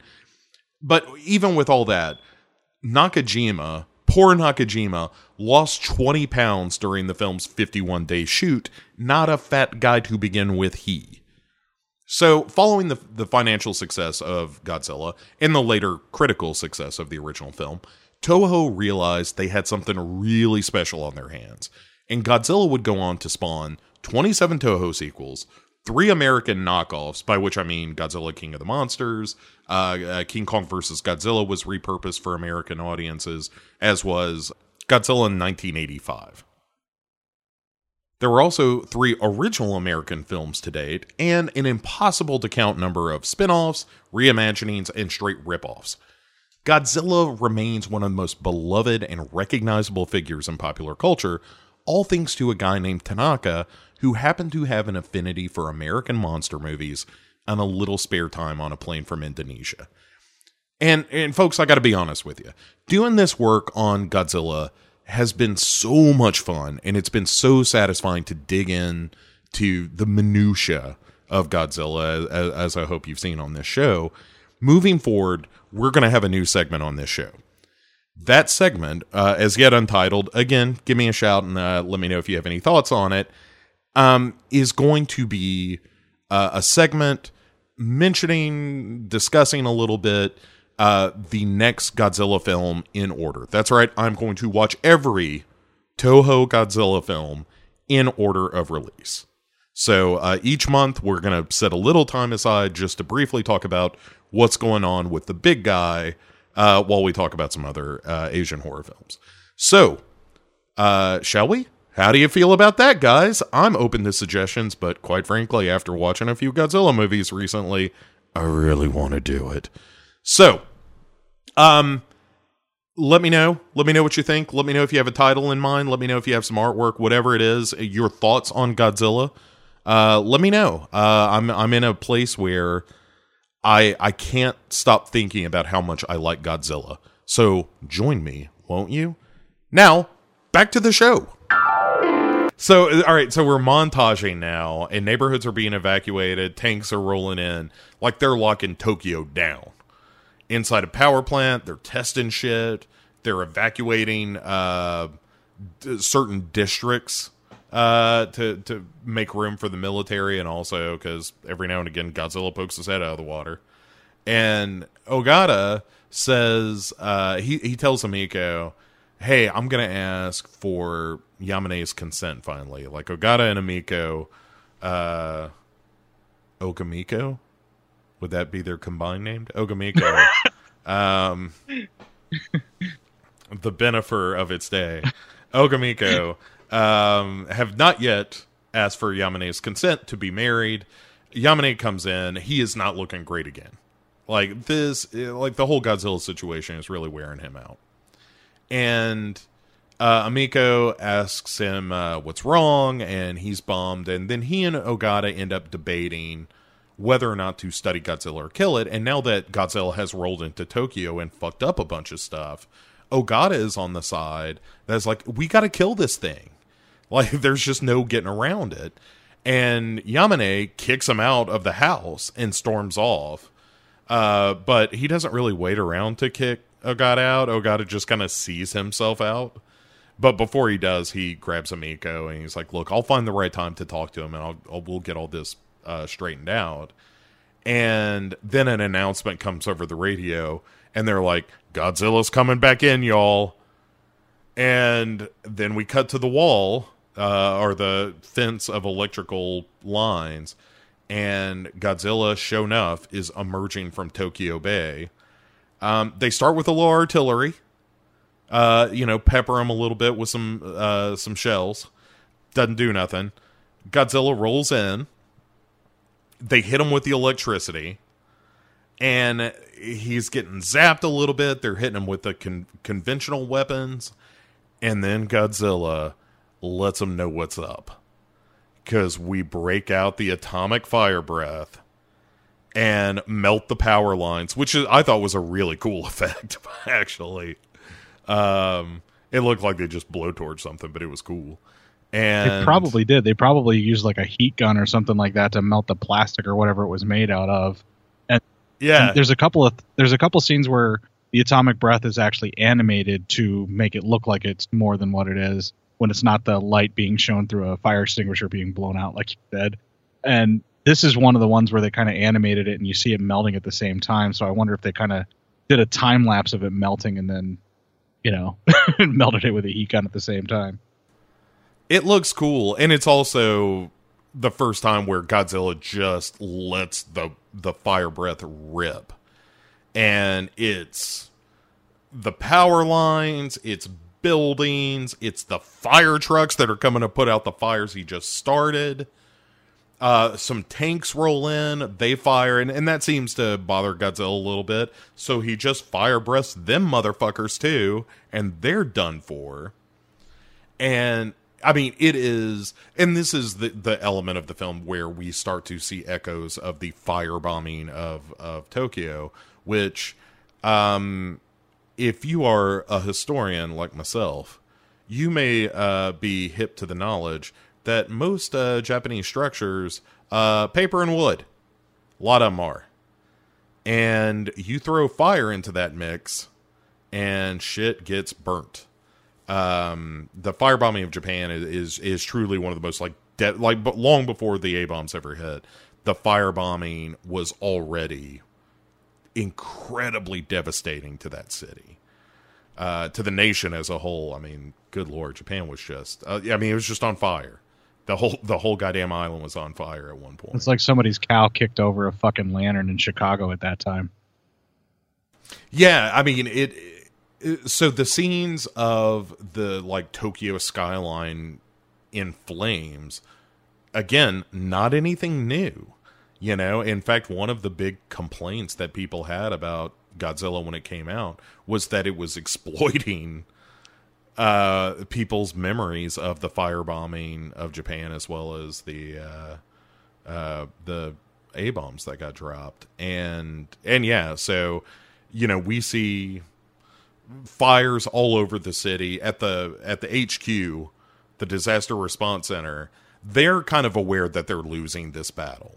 And again, echoes of World War II. They're seeing the city go up in flames, and they're like, look, we're no longer trying to fight Godzilla. This is a rescue effort. We're just trying to save as many people as we can now. And in fairness, Godzilla at this point in the film is just this force of destructive chaos. It's just fire and demolition. There's this incredibly, I hate to use the word poignant, but that's what it is. There's this moment in the film, in the midst of all this chaos, in this sense of defeat, throughout the film, there is a sense of Godzilla. My metaphor is showing that Godzilla has come into Tokyo, isn't going away, is destroying everything. They can't stop him. All they can do is hopefully, fingers crossed, get to a place where they can survive it. And in the midst of all this, there's this moment where we see a mother embracing her two kids who are crying. Oh. And she says, "It's okay, we're going to be with Daddy soon." That still rips my heart right out every fucking time, Bo. Every time. Right? It's like, man, I'm trying to have a good time here and just watch a Godzilla movie, but 54 Godzilla is not that good time movie. It is this heavy film about war and its consequence. And in particular, this moment of this mother readying her children for death is incredibly emotional and incredibly somber. And one of the things that we've kind of moved past a little bit, because it's not as much fun to talk about, is the scenes of people that have radiation sickness or have been burned or have been the victims of Godzilla's wrath even before we got to Tokyo. There's a lot of that where we see the rescue centers, there's a lot of people that are injured. They're out in the halls and they're dying and they're sick and they're ill.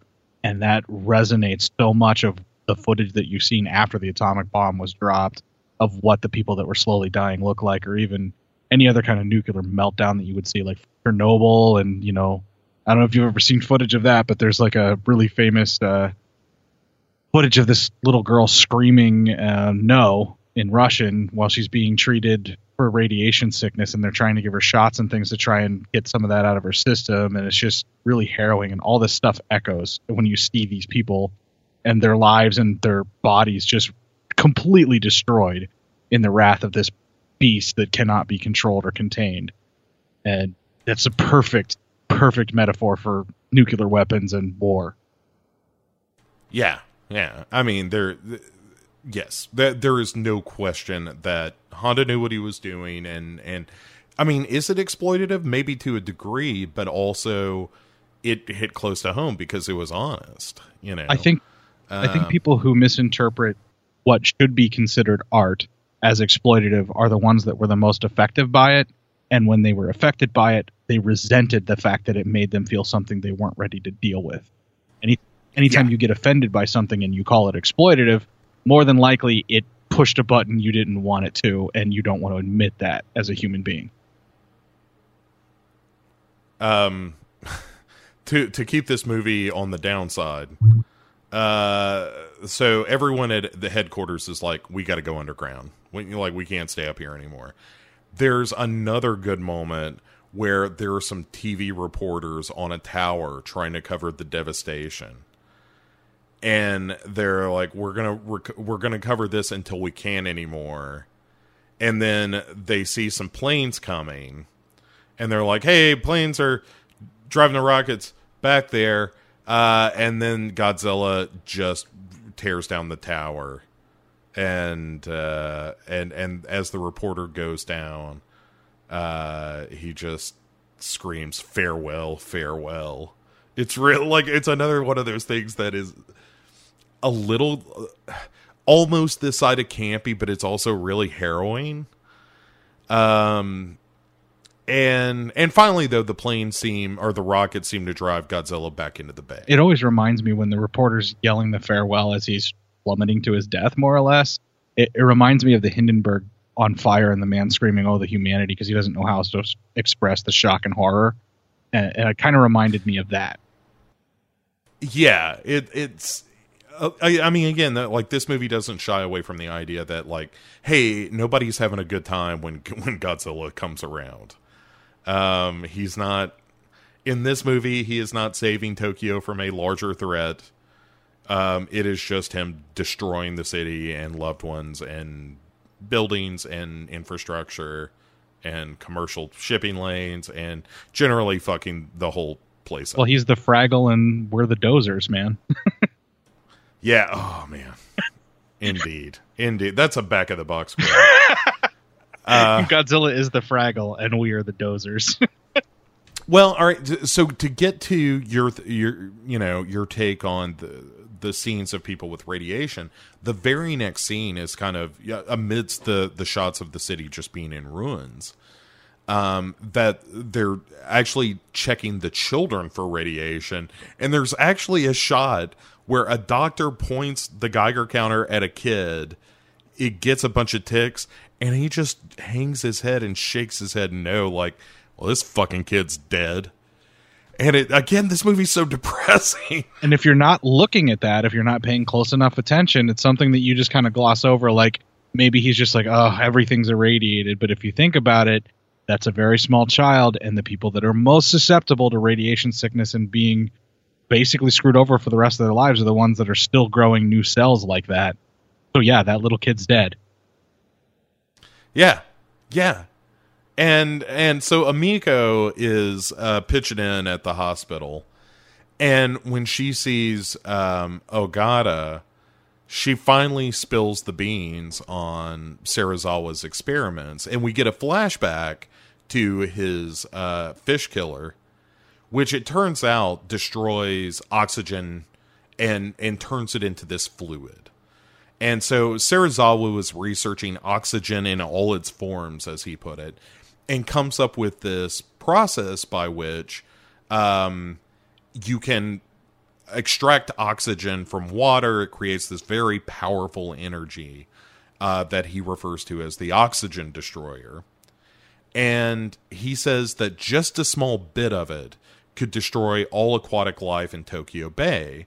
And he doesn't want to reveal this experiment to anyone because he doesn't want to use it to kill fish. He wants to use it as an energy source to benefit the world.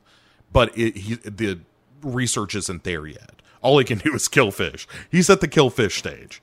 He's trying to get to the energy stage. And He's at the kill fish stage. Right. Like on the clipboard, it's like step 4 is kill fish and step 8 is energy for all mankind. But there's an arrow drawing down to it with like 5, 6, 7, all question marks. Like, how do I get here? Right. It's a real underpants gnome scenario. Yeah. Steal underpants, take over world. Right. And so he says, I won't, because and he lost his eye clearly in the war. And he says, before I will destroy the work I've done before I let someone use it for destruction. So where Yamane was certainly pro Godzilla, Serizawa isn't pro Godzilla. He's just anti-war, or anti giving the world another weapon of destruction. Anti-mass destruction in all of its forms. Yes. And so Amiko goes back to Serizawa later with Ogata in tow. And Ogata is like, hey man, we need this oxygen destroyer. And Serizawa is like, I don't know what you mean. Oxygen destroyer? I've never heard of such a thing. And Amiko is like, look, I told him. And I know I said I promised I wouldn't. And then I lied. And then I did tell him. But you have to understand, Godzilla. Drop the glasses, Clark. We know you're Superman. Just give us the oxygen destroyer. Right. And Ogata, to his credit, is like, please forgive Amiko for breaking her promise to you, but you have to understand, she spent all day and all night looking at the devastation, and she thinks, like I do, this oxygen destroyer can kill Godzilla and stop this. And I know your concerns, but really, we need this. And Serizawa is like, you know what? I can't do it. Hang on one second. I'll be right back. Nothing suspicious here at all. And heads down to his secret lab. And Amiko and Ogata are kind of looking at each other for a second. They're like, wait a second.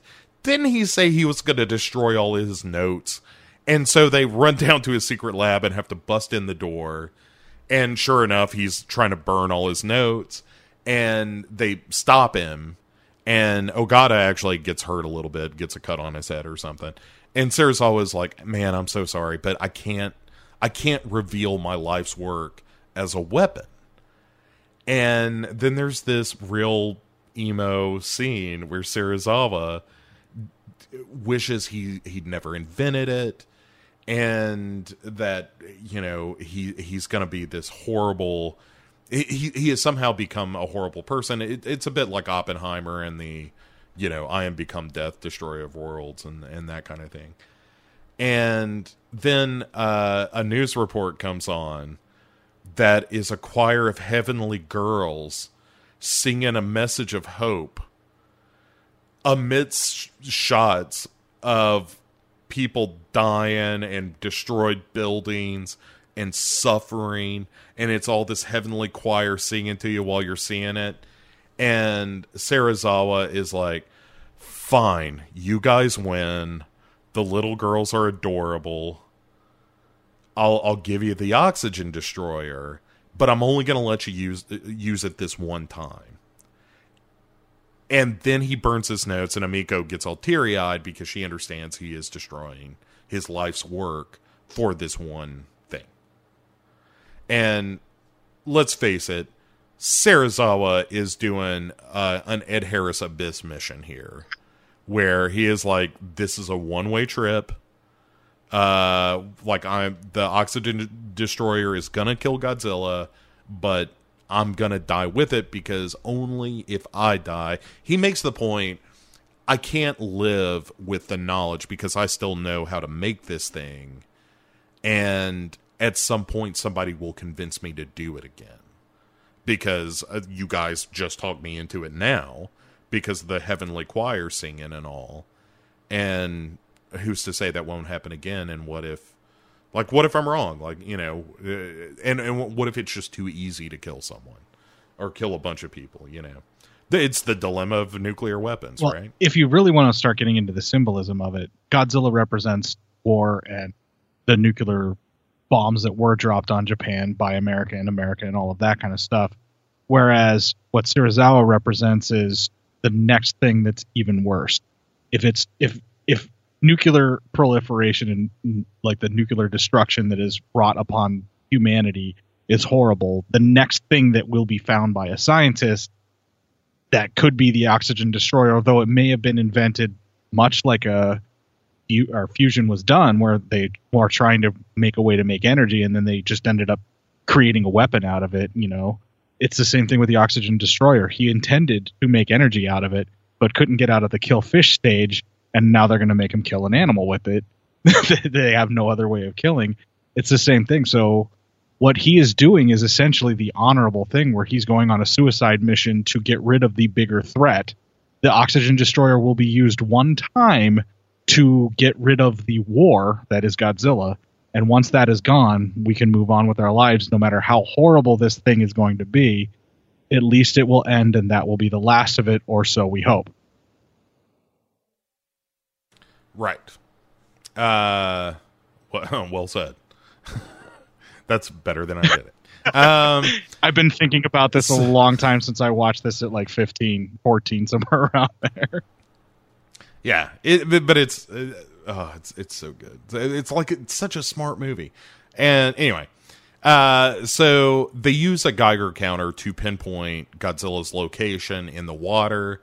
Serizawa asked for a diving suit, and they're like, "You can't go. You don't know how to dive." And he's like, "Yeah, but I'm the one who knows how to work the oxygen destroyer."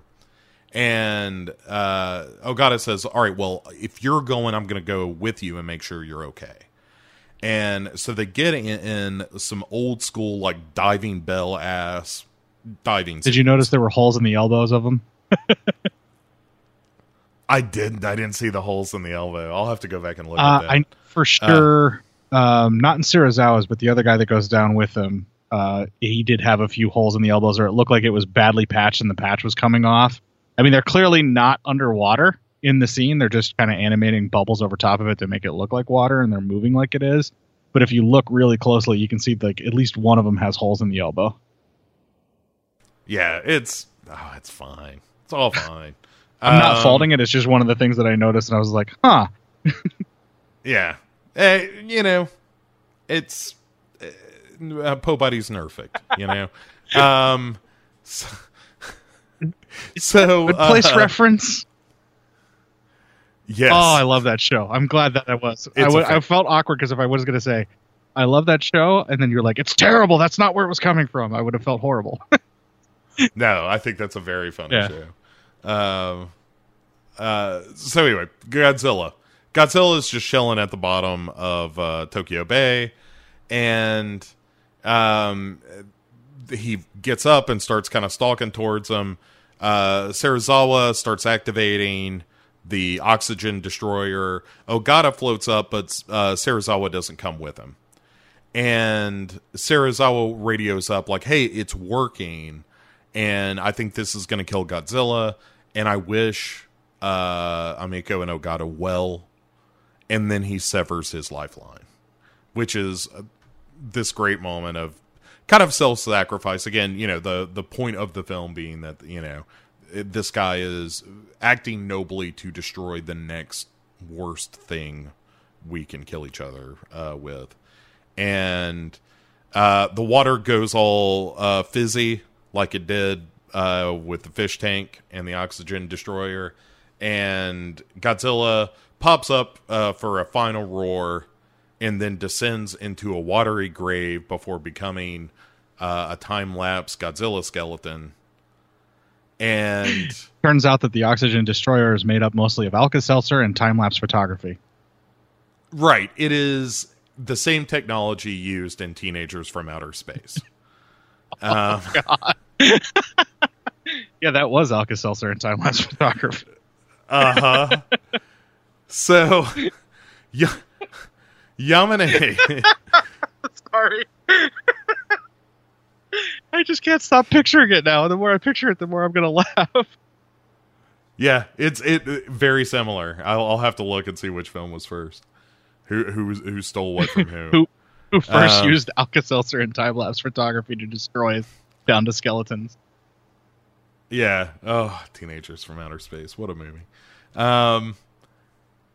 Yamane, they cut, back to the boat, and after we see Godzilla's skeleton, and Yamane does one more encore because he's got a little speech, and he says that he can't believe that Godzilla was the last of his kind, and that if testing were to continue, some other day, another Godzilla may appear.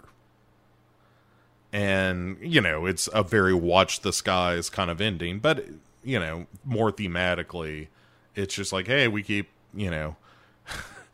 setting off nuclear weapons, something fucked up's going to happen. May not be a Godzilla, but it's going to be something. And we keep seeing our limits and seeing how much more power we can have to destroy each other. We will destroy each other. That's just the shortcut to what he's trying to say. Right. And then they mourn poor Serizawa, who has sacrificed himself in the name of world peace. And the end. We get a good old-fashioned the end on the screen. And there endeth Gojira. But, sir, only 2 years later, the Americans decided... The Americans, like I'm not one. The Americans. I don't want to take credit for what we did to Gojira. I don't want to be to blame for it. Right. So they decide, hey, this movie, because Gojira actually came over and had a limited amount of success in the United States before it was remade. And so they decided, rather than remake the whole film, what they would do is they would get noted television attorney Raymond Burr to play the role of reporter Steve Martin, a wild and crazy guy. Excuse me. Yeah, so they cut him into the movie in increasingly awkward ways. It's so funky and bad. So in discussion of Steve Martin meets Godzilla, it's important to note this is not the last time the character of Steve Martin appears in Godzilla canon? Question mark. Canon, I don't know. Americanized canon, kind of. Yeah, like the Godzilla B team films. So, but you have done the research, sir. Tell us about Steve Martin and his like Die Hard-esque run-ins with Godzilla. Okay, now in 1977, the infamous Schlockmeister and all-around wonderful filmmaker Luigi Cozzi did an Italian version of Godzilla. Were you aware of this? I have not seen it. I'm aware of its existence. Exactly, me too. I know it. There's pieces of it out there that you can kind of see some of it, but it has not been founded as kind of a lost movie. But what he did was he took portions of the Americanized version of Godzilla King of the Monsters, mixed it together with like several other like giant monster movies of around the same time that were black and white, cut it all together and made like this weird montage. Now he uses like parts of Beast from 20,000 Fathoms, Godzilla Raids Again, he uses bits of the 57 Kronos, 1961's The Day the Earth Caught Fire. He put some footage from there, all of that. He throws some of that stuff into his version of Godzilla in 77. And then also uses some proper World War II footage as well.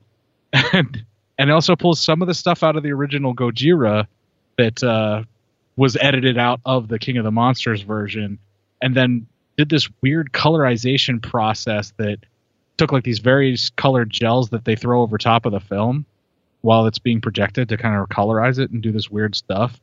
But it uses like an older negative of each of these things, so it's like this weird bunk version that he made. But that features Steve Martin as well. And then when Godzilla finally came back in the 80s, now it's the Return of Godzilla is how it was released, I believe, over Japan. But when it was brought back here in Godzilla 1985, the American distributors that brought it over here went, you know how we fucked up the other Godzilla movie? Let's do that shit again with this one. Yeah, which I saw in the theaters. I saw Godzilla 1985 opening weekend and was disappointed. This was another one that I had caught with the Steve Martin / Raymond Burr version that I didn't even know. I was convinced. I was like, I know there's an older Raymond Burr where it's a colorized version of Godzilla with Raymond Burr that I had seen, and I knew it existed, but I wasn't sure what it was or where it came from. And he's even more checked out and even more weirdly just pushed into the film for no reason and cut in that makes less sense. And the the superimpositions they do in the original Godzilla King of the Monsters are even worse than the 1985 version. But he shows up and it's like, the idea is in the 1984 Godzilla is it's a reboot kind of thing where the original Godzilla was there, it existed, but all the other movies since then no longer exist in the 1985 version. And this is a new Godzilla because we didn't heed the warnings of the speech at the end. And that's where he comes back. And Steve Martin's back on the case as an older man. He's retired or something along those lines. And all right, well, so let's talk about the insertion of Raymond Burr into this one. Well, but first, one last breaking bit of news for a movie from 1969. The knife monster that I was thinking of is Giron, which was in fact from the film Gamera versus Giron. Okay. Yeah. The quick version of the story is Giron acted as the guard dog of two brain-eating space women, the last of a dead civilization on the planet Terra, and lived in a special hangar under a stream at the Terran base. So, yeah, I had most of that right except for Godzilla. Well, if you like your kaiju movies taken a little more seriously than what ends up being the later Godzilla movies, and then also the Gamera series, which goes off the rails right off the bat, in a wonderful and silly fun way. But you might want to. Have you seen Daimajin? Have you seen those films? You might want to check those out.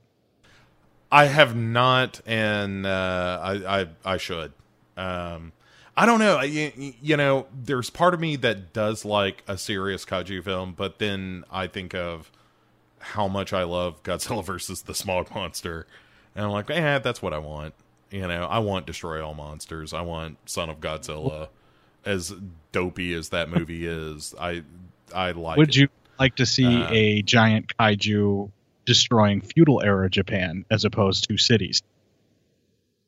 I am open to all historical time periods. Well, there you go. That's what Daimajin is. He's like a giant statue that's like a guardian of a village that comes to life to right, or revenge a particular royal family. And you actually see him stomping on feudal Japan buildings and stuff like that. And they're trying to fight him with giant spears and things. All right, I'm into it. So, all right, but all right, back to Raymond Burr in King of the Monsters here. Because the way they insert him is that, like, hey, there was a report of a monster in Tokyo, so we're going to send you, Raymond Burr, a.k.a. Steve Martin, to go cover this. Because you're friends with Serizawa, who you may recall as the doomed, philosophically torn scientist, who is not so philosophically torn in King of the Monsters. Basically, Raymond Burr knows everybody. He knows Amiko. He knows Yamane. He knows Serizawa. He doesn't really know Ogata, but he gets to know him. But anytime he interacts with these characters, it's him looking at the camera, maybe a 3/4 shot, but talking to someone. If you see someone else in the shot with him, like Amiko or Serizawa, their back is always to you.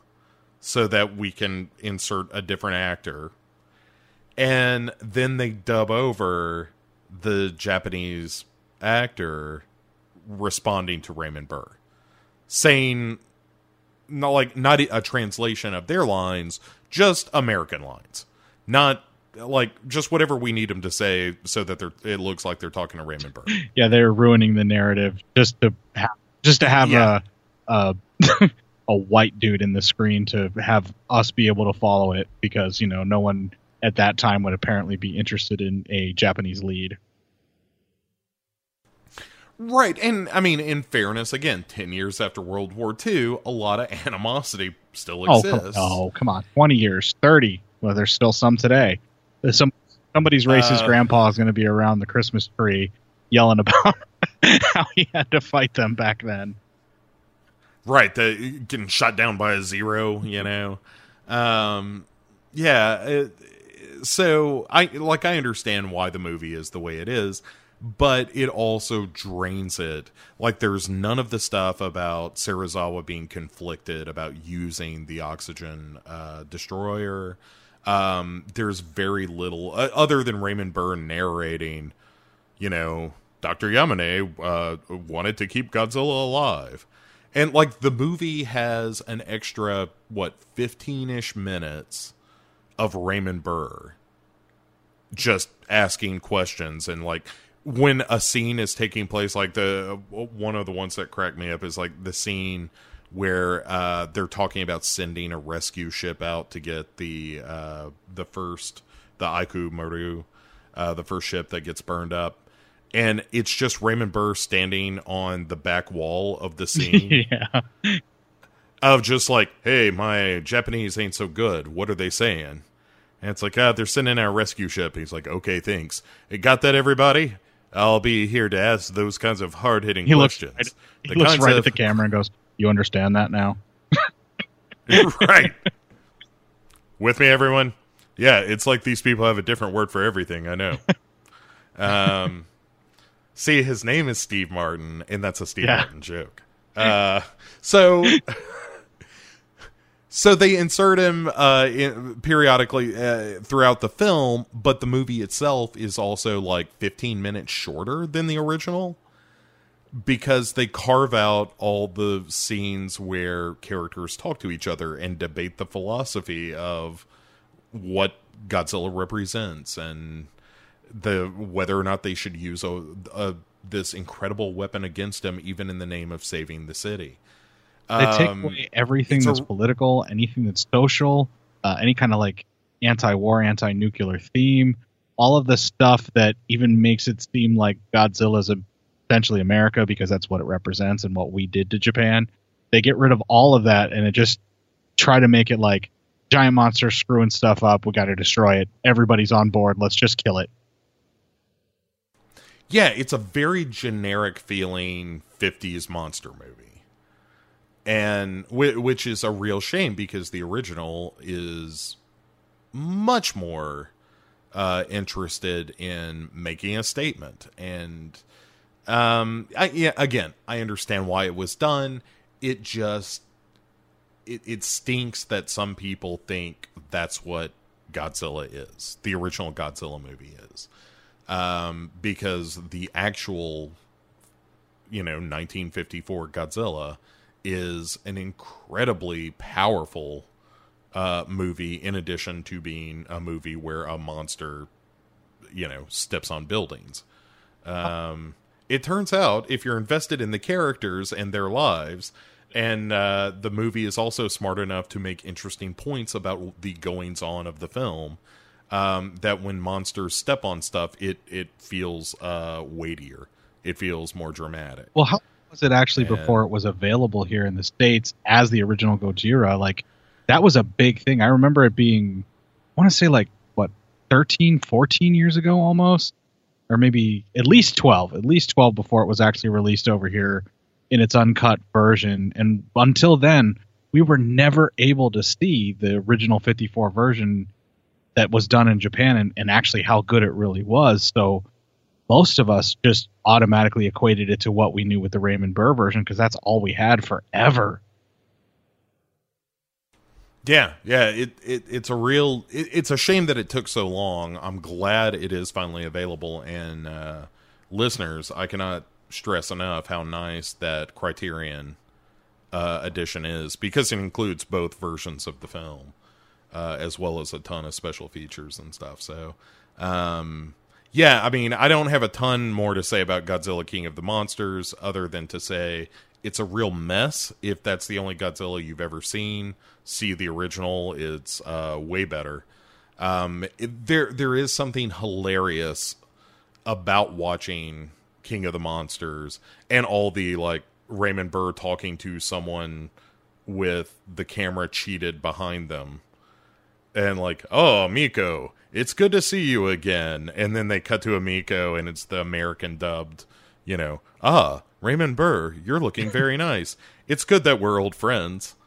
And, it's the worst. The dialogue's real hammy. A lot of the movie, it really is Raymond Burr saying, what did they say? That happens frequently in the film. He never interacts, obviously, with Godzilla or anything. It's, like he gets hurt when Godzilla rampages the city and ends up in the hospital where Amiko is. And then they talk, kind of. And then that's it. Yeah. Occasionally he files a report back home and they're like, stay on the story, Steve. Report back as soon as you can and eat more salted pork. Right. Don't mess with the merchant marines. They're filthy men. Well, I mean, we kind of have a tradition of doing this here in the States. I mean, this isn't the only movie that sort of thing has been done with. I mean, look at the bastardized versions of the Santo films that K. Gordon Murray got his hands on and all the other films that he did as well. I mean, there's precedence for this kind of thing, and they've been doing it quite a bit.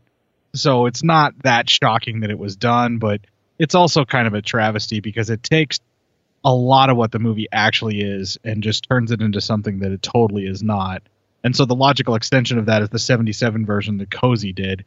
And I'm hoping that someday somebody unearths that so that we can see what that actually looks like, because that sounds like a mess in like the most glorious way possible.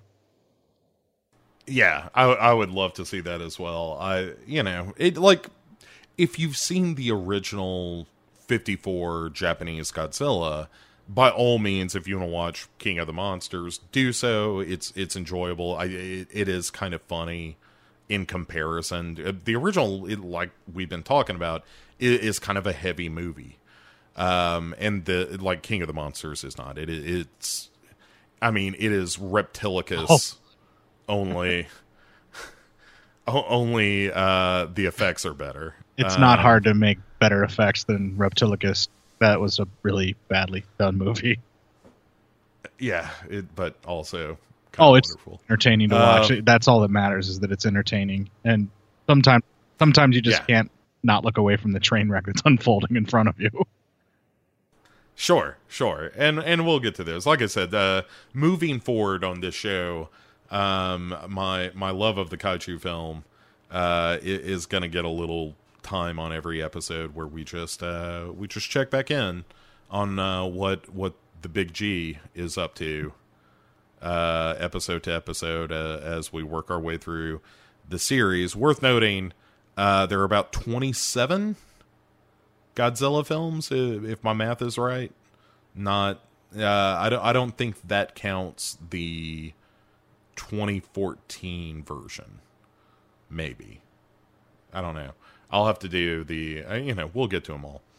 But, yeah, Godzilla is the roar that launched 1,000 films. It's, I don't know that you can overstate how important Godzilla is to cinema, even as parody. Like, it is such an iconic thing that even if you've never seen a Godzilla film, you know who and what Godzilla is. Well, even like a kid who's never even seen more than just maybe a photo or two of Godzilla can do like the roar, no problem. Everybody knows it. It's become cultural zeitgeist at this point over the world. Yeah. Like, Godzilla is so iconic that just tacking Zilla onto something makes it monstrous. I.e. Bridezilla. Mozilla. No, wait, that's not right. Yeah. Mozilla. But yeah, it's it's an amazing film. It's depressing, but also wonderful, and has a lot to say. And then Godzilla King of the Monsters has Raymond Burr. That's really the best way to describe the difference between the films. One is with Raymond Burr, and the other one is an amazing achievement of cinematic glory. Yeah, it really is something. Like watching Godzilla today, it still feels. I mean, it's certainly of its time, but it feels contemporary in that it's a movie that has a very clear message and is not shy about making it. About delivering it in a way that was uncomfortable to viewers at the time. I mean, Godzilla was not popular in Japan until it was well reviewed in the United States, and then Japanese critics were like, "Oh, okay, I guess maybe there's more here," because they wrote it off as an exploitation film for its depiction of the destruction, and said it was kind of a dumb monster movie that was just using these hooks to shock people. And it wasn't until it screened over here that a lot of critics, I think it might have been the Village Voice, may have been one of the first reviews that was like, oh no, this is legitimately a piece of art.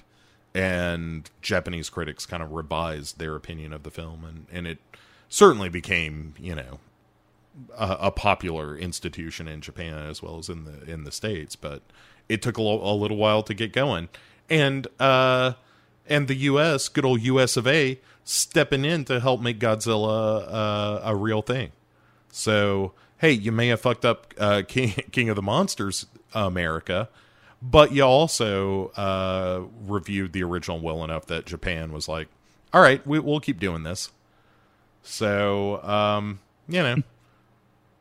bitter with the sweet, the United States came out kind of neutral this episode. Not that we're keeping score, but... That's what we do, though. We fuck things up and then make it better all at once. Yeah. Oh, man, the United States is, the mixed-up kid you love to hate. Oh, look at that. He destroyed that barbecue, but he made art out of it. Right, but you know what? He's going to buy you another one, and it's going to be better. I shit in your fridge, but here's a new one. Yeah.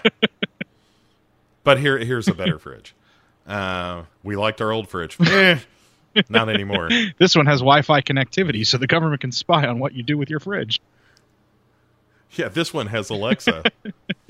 Who is listening to your every word and report back to the CIA. Yeah. That's why I wear the tinfoil, man. They can't get at me that way. We're stepping towards Alex Jones territory. Any parting thoughts here on our old pal Godzilla before we bring this one in for a landing? Just that the overall series of films is still some of the most crowning achievements of special effects, and while people may try and deny that, I would say try and build your own city, like model city, and destroy it and see how good yours looks. I've done it, Court, and it didn't look good at all, but I still found it incredibly satisfying. I would lie if I said that I didn't do it as a kid, building it out of cardboard, running around screaming and pretending I was a giant monster, smashing it later. I just recently picked up a VR game that is essentially this. Oh. It is stomp around a city, pick up fire trucks, eat them. It's everything you want a game. Now like that's you get me into VR right there. That is amazing. Yeah, it's fun. Man, before I cut you loose, pimp your shows one more time. You've been such a delight. Oh, well, thanks. I make it sound like you came in with a little song and dance. I kind of did. Little bit. But I appreciate that. I like entertainment. I'm a vaudevillian. Oh, and I as well. I think that's why we get along so well, Bo. But we're proud members of the Legion Podcast Network over at Cinema Psyops. You can find us legionpodcast.com/cinema-psyops. We also have a Facebook group for Cinema Psyops where you can post all of your alternative photography, look at all the demented, weird things that end up happening because of the show. People get influenced and post weird stuff. We have Psyop News that gets posted there that we then report on the show with lots of sound clips and also horrible things that people say taken out of context. It's just a good old-fashioned fun time. Picture like a mad scientist who experiments on an unwilling test subject, and the resulting experiment sounds an awful lot like uncontrolled morning zoo style radio. That's kind of what our show is. Perfect. I honestly, I don't know how you sell a show better than that. All right, folks, we will be right back with a few parting thoughts and one last thanks to Court from Cinema Psyops. And thanks, man. Anytime Appreciate you need it. somebody to talk Godzilla, I'm your man.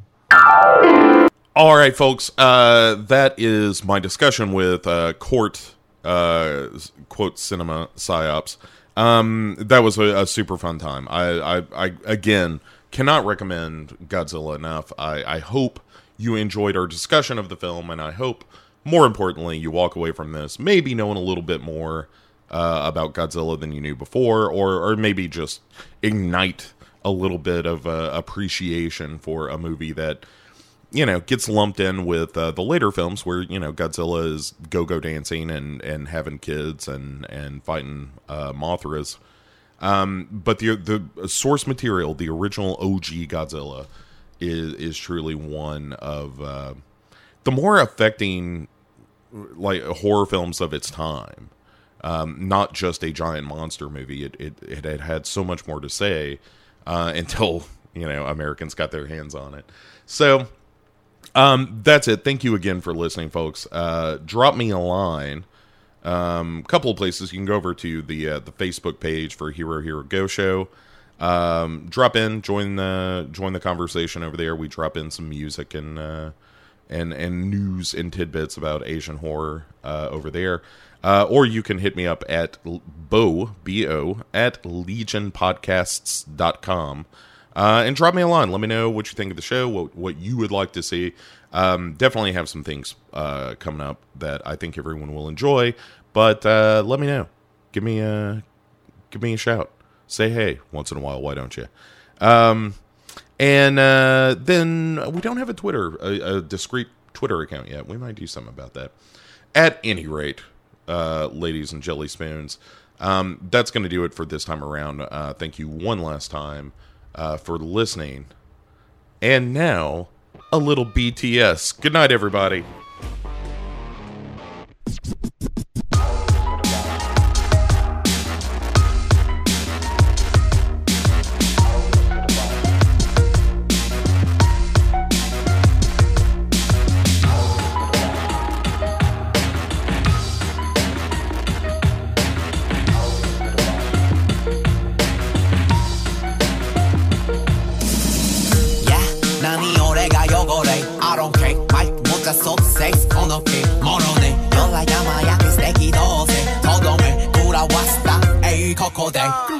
Right last night 각신 석탄바 마이치 호카니 나이 클래스 같이 마기스 마이가 다이 나 shape 마이 번지 마이 번지 back like money 마 캐카캐카캐도 I'm fine sorry Come and never boy Come and never 와 네 인기 아닌 스키테 Come and never 마 소리 카카와 니니만 넣고 올해 놓고 샷 도대야를 쐈어 I do it 야마 do it like I do it 하라고 하시 따라가 my man do it Did you see my bag? Did you see my bag?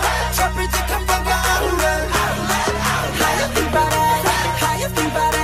Haters 다 지워 calculate Can you hear